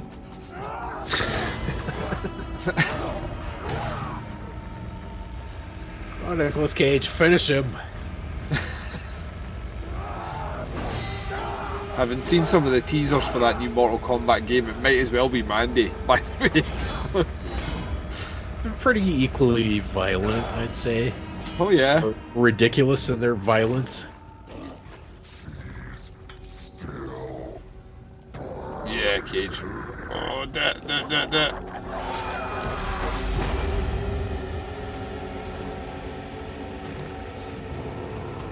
Some fucking cold motherfucking shit to say to a man who's lost his wife. What a fucking acid demon fucking say. Yeah. They're going straight for the jugular.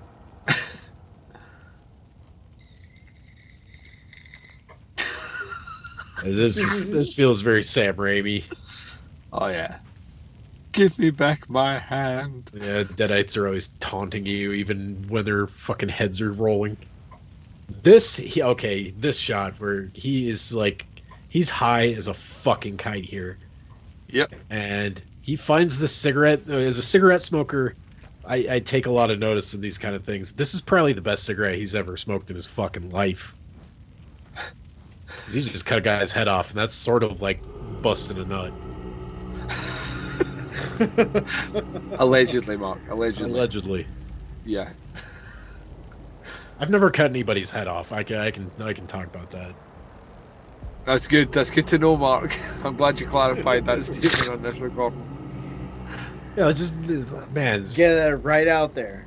So fucking bug-eyed and finds that cigarette. I don't know. I'm gonna quit smoking. Cigarettes? Yes. Or other fun things? Cigarettes. Okay. I do not miss cigarettes. I'll tell you that. Allegedly, I've tried a lot of substances, and none of them are as hard to fucking quit as nicotine. The one that's like the most readily available and easy to get and cheapest. It's not even really that cheap. A pack a day habit's like a fucking crack habit nowadays. Yeah, I thought I saw cartons of decently smokable cigarettes were like $40 or $50. Yep.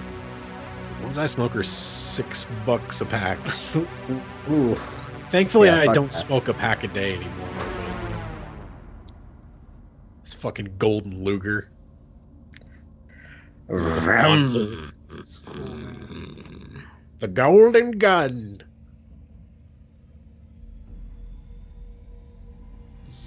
Richard Drake, I think his name is. Richard Brake. Yeah. Who probably horror fans know as Doomhead in that awful movie 31. Or the ambulance guy that can't stop saying fuck. In the equally awful Halloween 2. Who was he on Game of Thrones? I don't watch that show. So he's the Ice King. Yeah, he's Ice King. Okay. So he's the big bad. Yeah. He's the Tom Kenny character, but yeah. I think he's better as the Ice King than he is as a Doomhead or whatever, but I think he's pretty fucking good as the chemist here. He really nails the way he delivers his lines is very, very much like somebody on fucking strong hallucinogens. It's very long and drawn out, and it's like he's thinking real hard about every single word that's coming out of his mouth. It's got kind of a rhythm to it. God, you're right. he definitely added more points to 31 for me than it would have got without him. Oh, I fucking hate that movie. Let's not sully the commentary for this great movie by talking about that piece of shit. Rob Zombie, do better. End of story. It's the Nicolas Cage's bloody red face, right?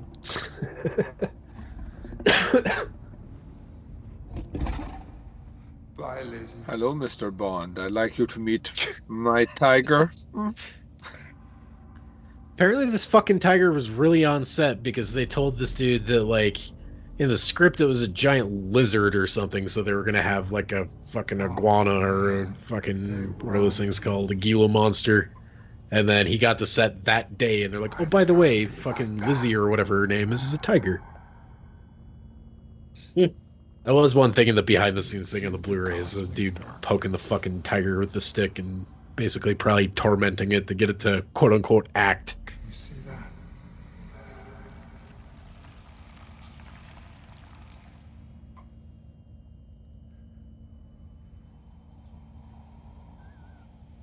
Oh, nice.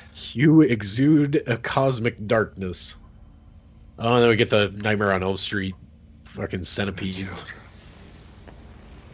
Or the eels or something.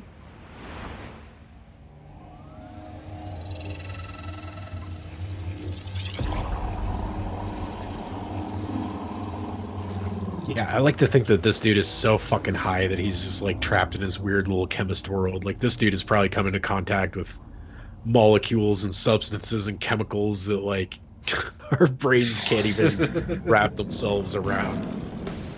He's on a whole nother plane of existence. Literally what I'm like if I'm not had a morning coffee. You exude a cosmic darkness. Yeah. It's my favourite brand of coffee as well as Cosmic Darkness. No milk either. Just drink that shit black. Tiger. It's like a Man of War cover.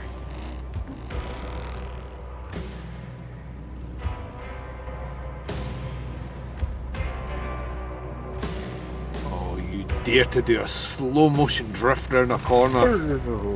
Oh, Panos, you cheeky bugger. I never travelled to another dimension. Fucking riding into Mordor. It is literally, yeah, Lord of the Rings territory, yeah.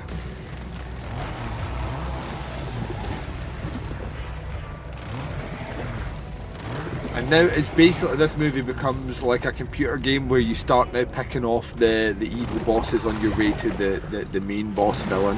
Yeah, we're about to wander into Texas Chainsaw Massacre 2. Mm-hmm.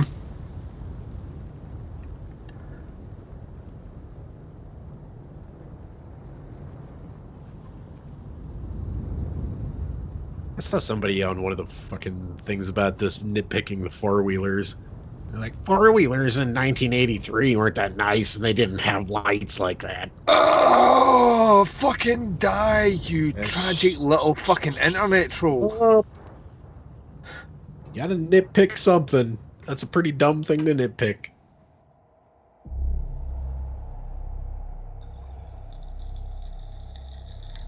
If you nitpick anything, you nitpick the fact he would never have made that axe in a night. No. Oh, cartoon titties. Cartoon titties. Look at you standing there like headbeams flashing in my eyes. Ooh, yeah. The heavy metal scene. Mm-hmm. Glowing green, Mark. I see what you're saying. I'm picking up on it. What is it? It's an important item.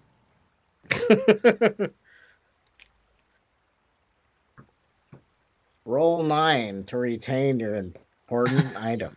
It's not really like the glowing briefcase in Pulp Fiction, because that's like just a flat out MacGuffin in its own. It's also like the fucking money in Psycho. In this, it's more like when you get something cool in Zelda. It's too dangerous to go alone. Take this giant acid trippy bee and take this Celtic frost axe.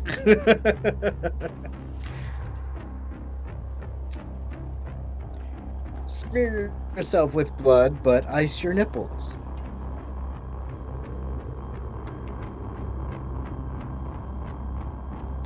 Apparently they really built a church. I think I heard that on the Shockwaves podcast. They really built it and burnt it down. If you're going to burn a church, build it first. It's in the middle. Well, don't do a CG either. It looks a lot better if you really just build a fucking church in the middle of a rock quarry like it is here. Oh man, he's got the fucking Batman spikes. Yep. Oh, it's time. This is really not ideal.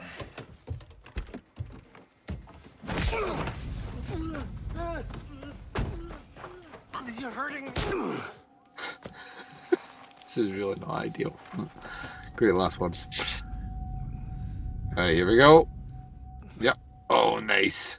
She burned brightly. I never noticed before he took the biker's gloves too. Uh-huh. Like this leather gauntlets. He's the heavy metal Zelda, or I mean Link from Zelda. Better to burn out than fake.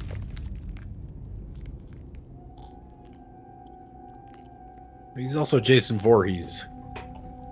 This is also how I initiate oral sex.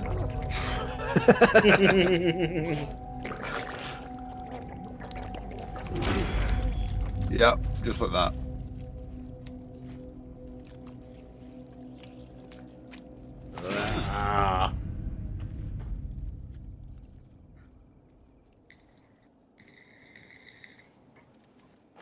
So fucking good, gnarly. man. So good. Like one down. Who's next?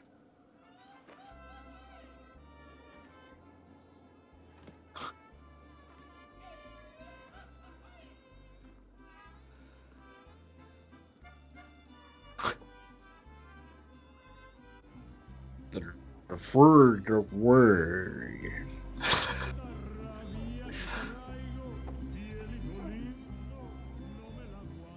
If he wasn't Jason Voorhees, there would have been a line there where he's just like, "Go home." Yeah. But he's full-blown Jason Voorhees. He doesn't talk much through the rest of the movie. Actions speak louder than words, Mark. Yeah, by chopping some fucking heads off. Like this fucking dweeb. What's he doing? He's doing a mullet polish. He is high out of his fucking mind.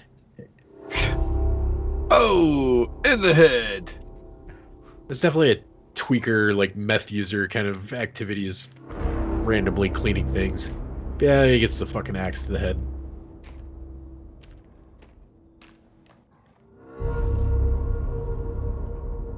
Now, I know what you're thinking, dear listener. You're thinking to yourself, this is awesome. We have seen some gnarly, amazing shit. You know what's missing in this movie? Chainsaw fight. Yeah! He's the Lord of the Harvest. You know what would make this movie even better? If one chainsaw was ridiculously comically huge. And you get it. All you have to do is wait. Asking ye shall receive. They borrowed the chainsaw from fucking Hatchet 2. Oh, man. I love that scene.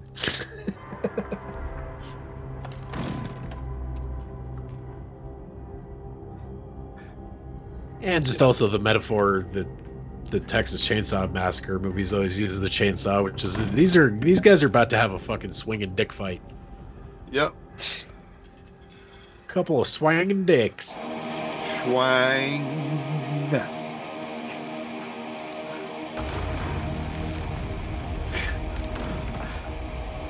Oh yeah, the music cue. So fucking ridiculous.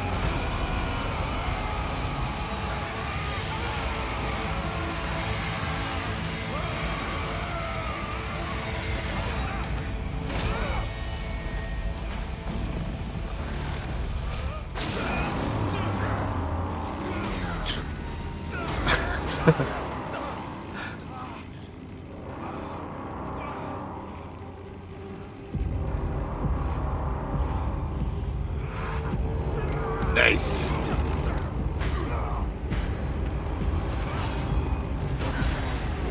He's got red on him.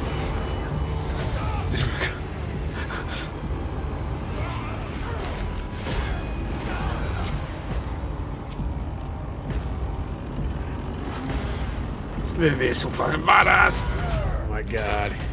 It's hard not to just sit here and watch the thing. We're supposed to be talking. Yeah. This is so if you're hearing what we're saying, you know what we're fucking talking about. Yeah, if you're watching this, you're probably not listening to us. Fully engrossed in the chainsaw fight that's going on in front of you. I think it's mandatory as well. If you lift a chainsaw and you're going to do damage to someone, you have to maniacally laugh. I think it's the law, man. I think if you don't do that, you get arrested.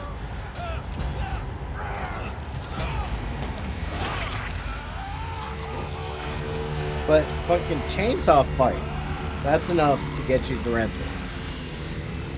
Yeah, really? Do I need to say more? You told 13-year-old me that there's a movie with a fucking chainsaw fight. I'm gonna watch it.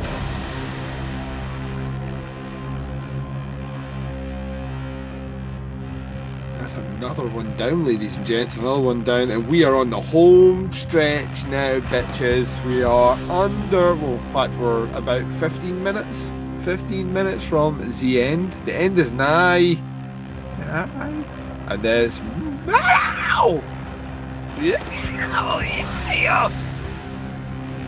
Joking after midnight. Chains round Nicolas Cage's neck.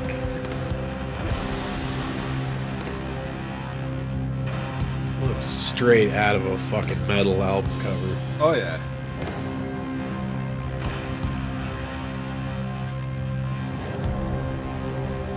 Sick ass Frank Frazetta painting.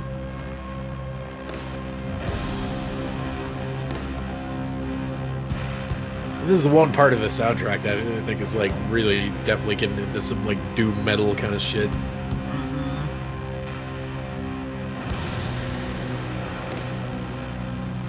Here we go.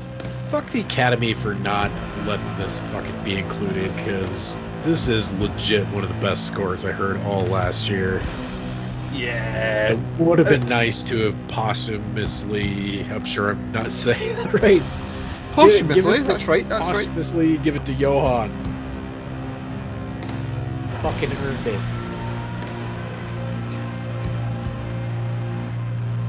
When are those awards anyway? Coming up, I think it's usually March or early April, I think.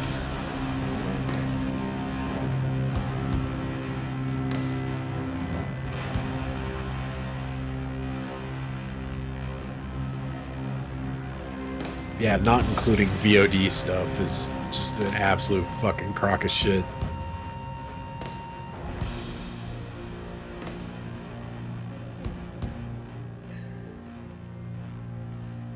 Here we go.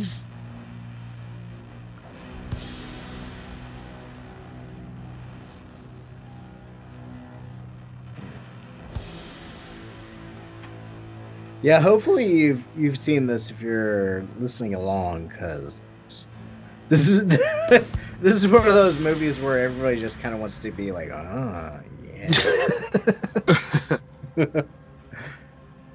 Right, that fucking part.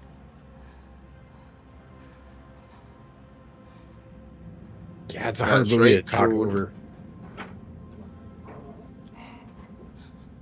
How dare you?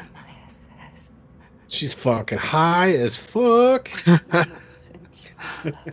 Everybody in this movie is just high as fuck. Because of my sensitivity and my empathy. You left the kerosene lamp on. I like how both of these two's last-ditch resort is like trying to get out of this through sex. Yeah. Your mom goes to college. Then push her to the side and walk on. That's what I'd do. Well, you can't buy off Jason Voorhees with a blowy. It's just not going to work out. Unless it's a really frankly good one. Pathetic.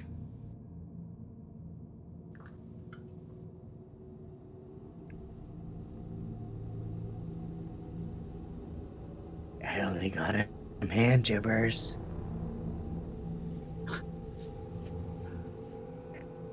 Oh, here we go. Nicolas Cage did not hit that because he didn't want to get barnacles. Oh, the Krusty Krabs. No Krusty Krabs for that guy.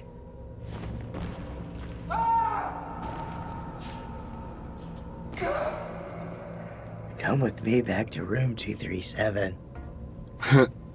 Yep.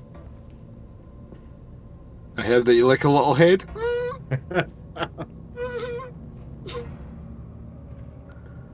Here we go.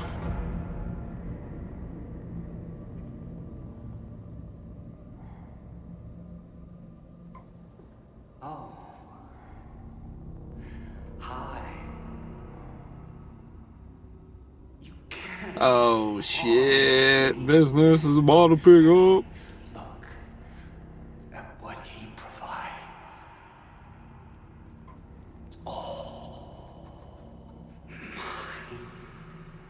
There's another scene where, Jeremiah's whole character just like goes from like the cockiest motherfucker to just being destroyed like in an instant.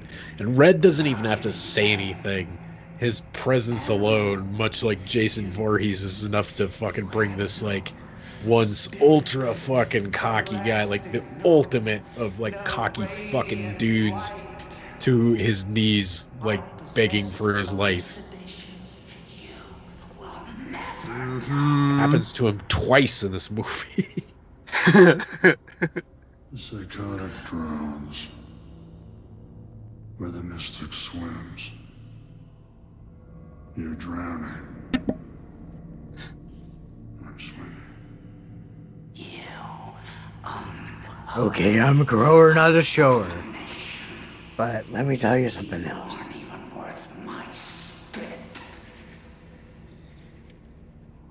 I think that was the line I was talking about earlier in the show about just basically saying his religion is bullshit. Follows you everywhere, man. Follows you everywhere. I can still help you. Peace and love ain't gonna save you now, buddy. Mate, It won't. But it might not. Please don't hurt me. Can't you see this was all part of your journey? The journey that led you to me. Yeah. I will save you. No, don't shoot me. You're cleansed by my hand. I'll blow you, man. It's all part of God's plan. You're about to get your head popped like a fucking zit, and it was all part of God's plan. Please don't.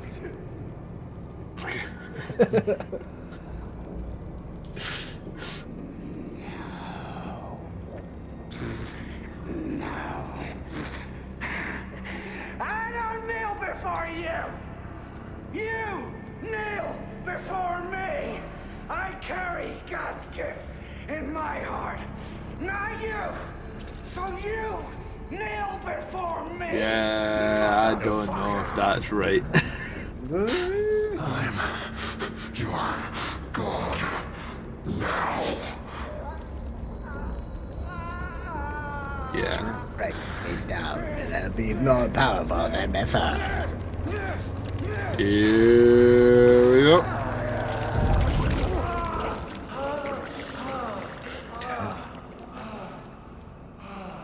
Intensio.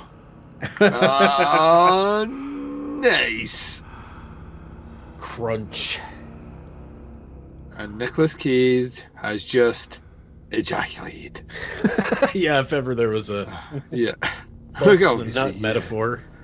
Woo. That's what the scene needed. It needed to end in a Ric Flair woo. Woo! And we have found our vengeance, ladies and gents. But there's still like 8 minutes of the movie left. I know. Which is kind of... This kind of does go out on a super bummer note, to be honest. Yeah. What's that great saying, when you set out on the path of vengeance, bring 2 shovels? Yeah. Oh, yeah. Dig 2 graves. I mean, that's the honest side of vengeance, is that doing all this ain't gonna bring Mandy back. Yeah. Vengeance very seldom solves the issue. Makes you feel good. Makes us feel good, because holy fuck, look at this shit. Yes. A lot of burn. And then he slow Jason walks out the fucking door. And he's burning a church, which is instantly like fucking metal as fuck. Cross becomes inverted.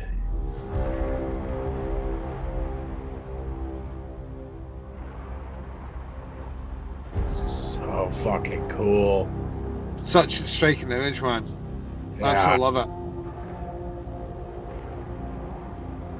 God damn, it's like movies like this just don't come around very often. They don't make them like they used to, boys. To be fair, this movie feels like he took the best bits out of like the whole fucking spectrum of the 80s and early 90s kind of movies and threw them into a blender and poured a bunch of acid on top of it. I feel like this one took a lot of shit. A whole lot of shit.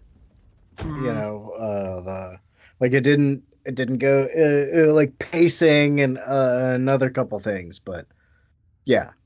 You're either in or you're not. I think that's the thing about, like, you either just accept that the movie has its own pace and has its own way of telling a story and has its own unique styling for setting up and delivering upon that. The journey is what you go through when you watch this movie. It's not just about quick cuts and, titillation as much as possible.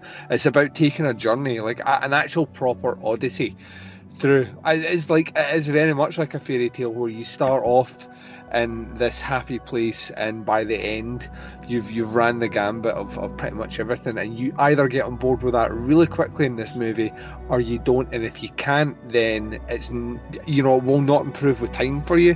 Some people are just not equipped to like this movie, and that's cool. Not every movie should be liked by everyone, but I think the negativity towards it in some circles, I think when you dig beneath the surface of what people are actually complaining about, is fundamentally wrong. So there's aspects of what they complain about is completely wrong. So when people say like that, oh well, nothing happens in the first half of the movie. Plenty happens in the first half of the movie. It's just not what you wanted to happen in the first half of the movie. So, and you know what? Like with what we get like throughout the watch of this movie, like it's allowed to take its fucking time at the beginning, because what you get, like, especially, man, I'm just watching these scenes right now and like fucking love this. It's literally like taking my fucking breath away, like how beautiful the end of this fucking movie is.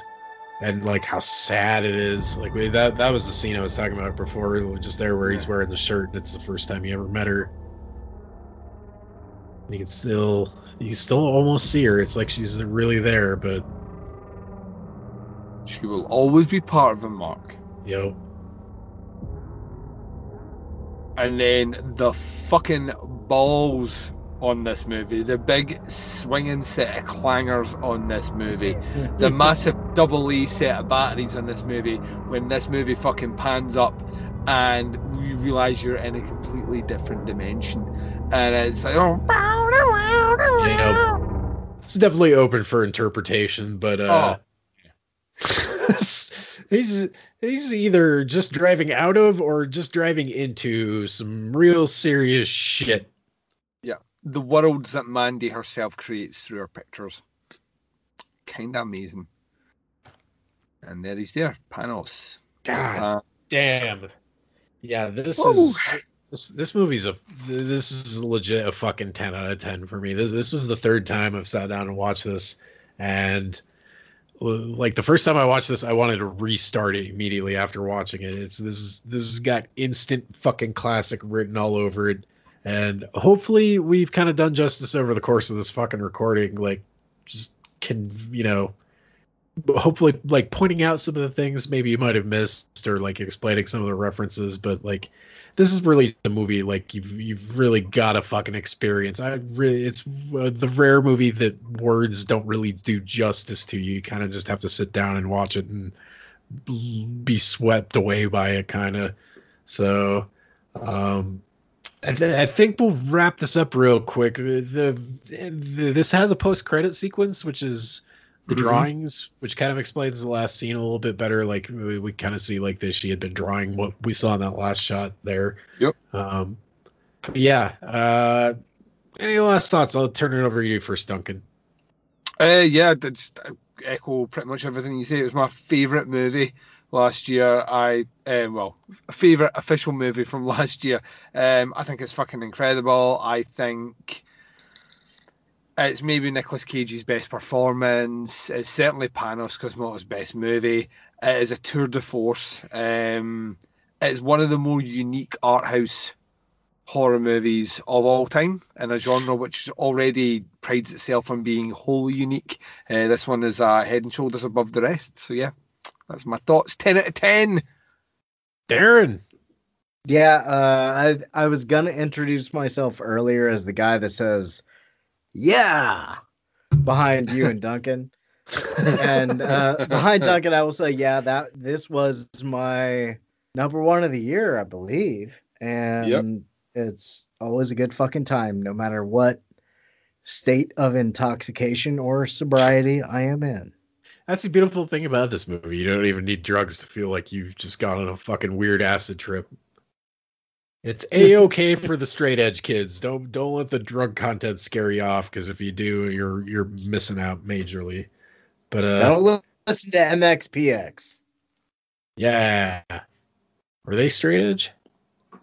I think so. They were Christian at least. But anyway. That's neither here nor there. Well, thank you guys so much for joining me for this thing. This is our comeback show. This is the first show on Legion. I definitely want to thank Bo for inviting me along to Legion.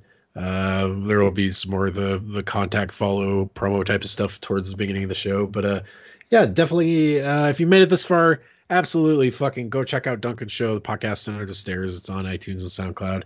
And Daeron is also on Legion Podcast with me now. Check out the Psychosemantic Cast.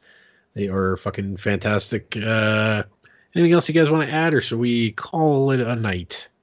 Yeah, I'm happy also to call it a night for me. One at a time. God damn it. Yeah. Duncan first. Yeah, I've got nothing else to add. Thanks for inviting me on. It's great to be here. Bye. We're gonna let Duncan go to bed. Darren. And VD Clinic podcast, also on Legion, and the Midnight Horror Show, also Desperados. We are unaffiliated as motherfuckers, but look for the return of the Midnight Horror Show, because if you look up the Midnight Horror Show, you will find some old ass shit. Yep. Yeah. Return of the Midnight Horror Show. You gotta punch that in. Also available on SoundCloud and iTunes.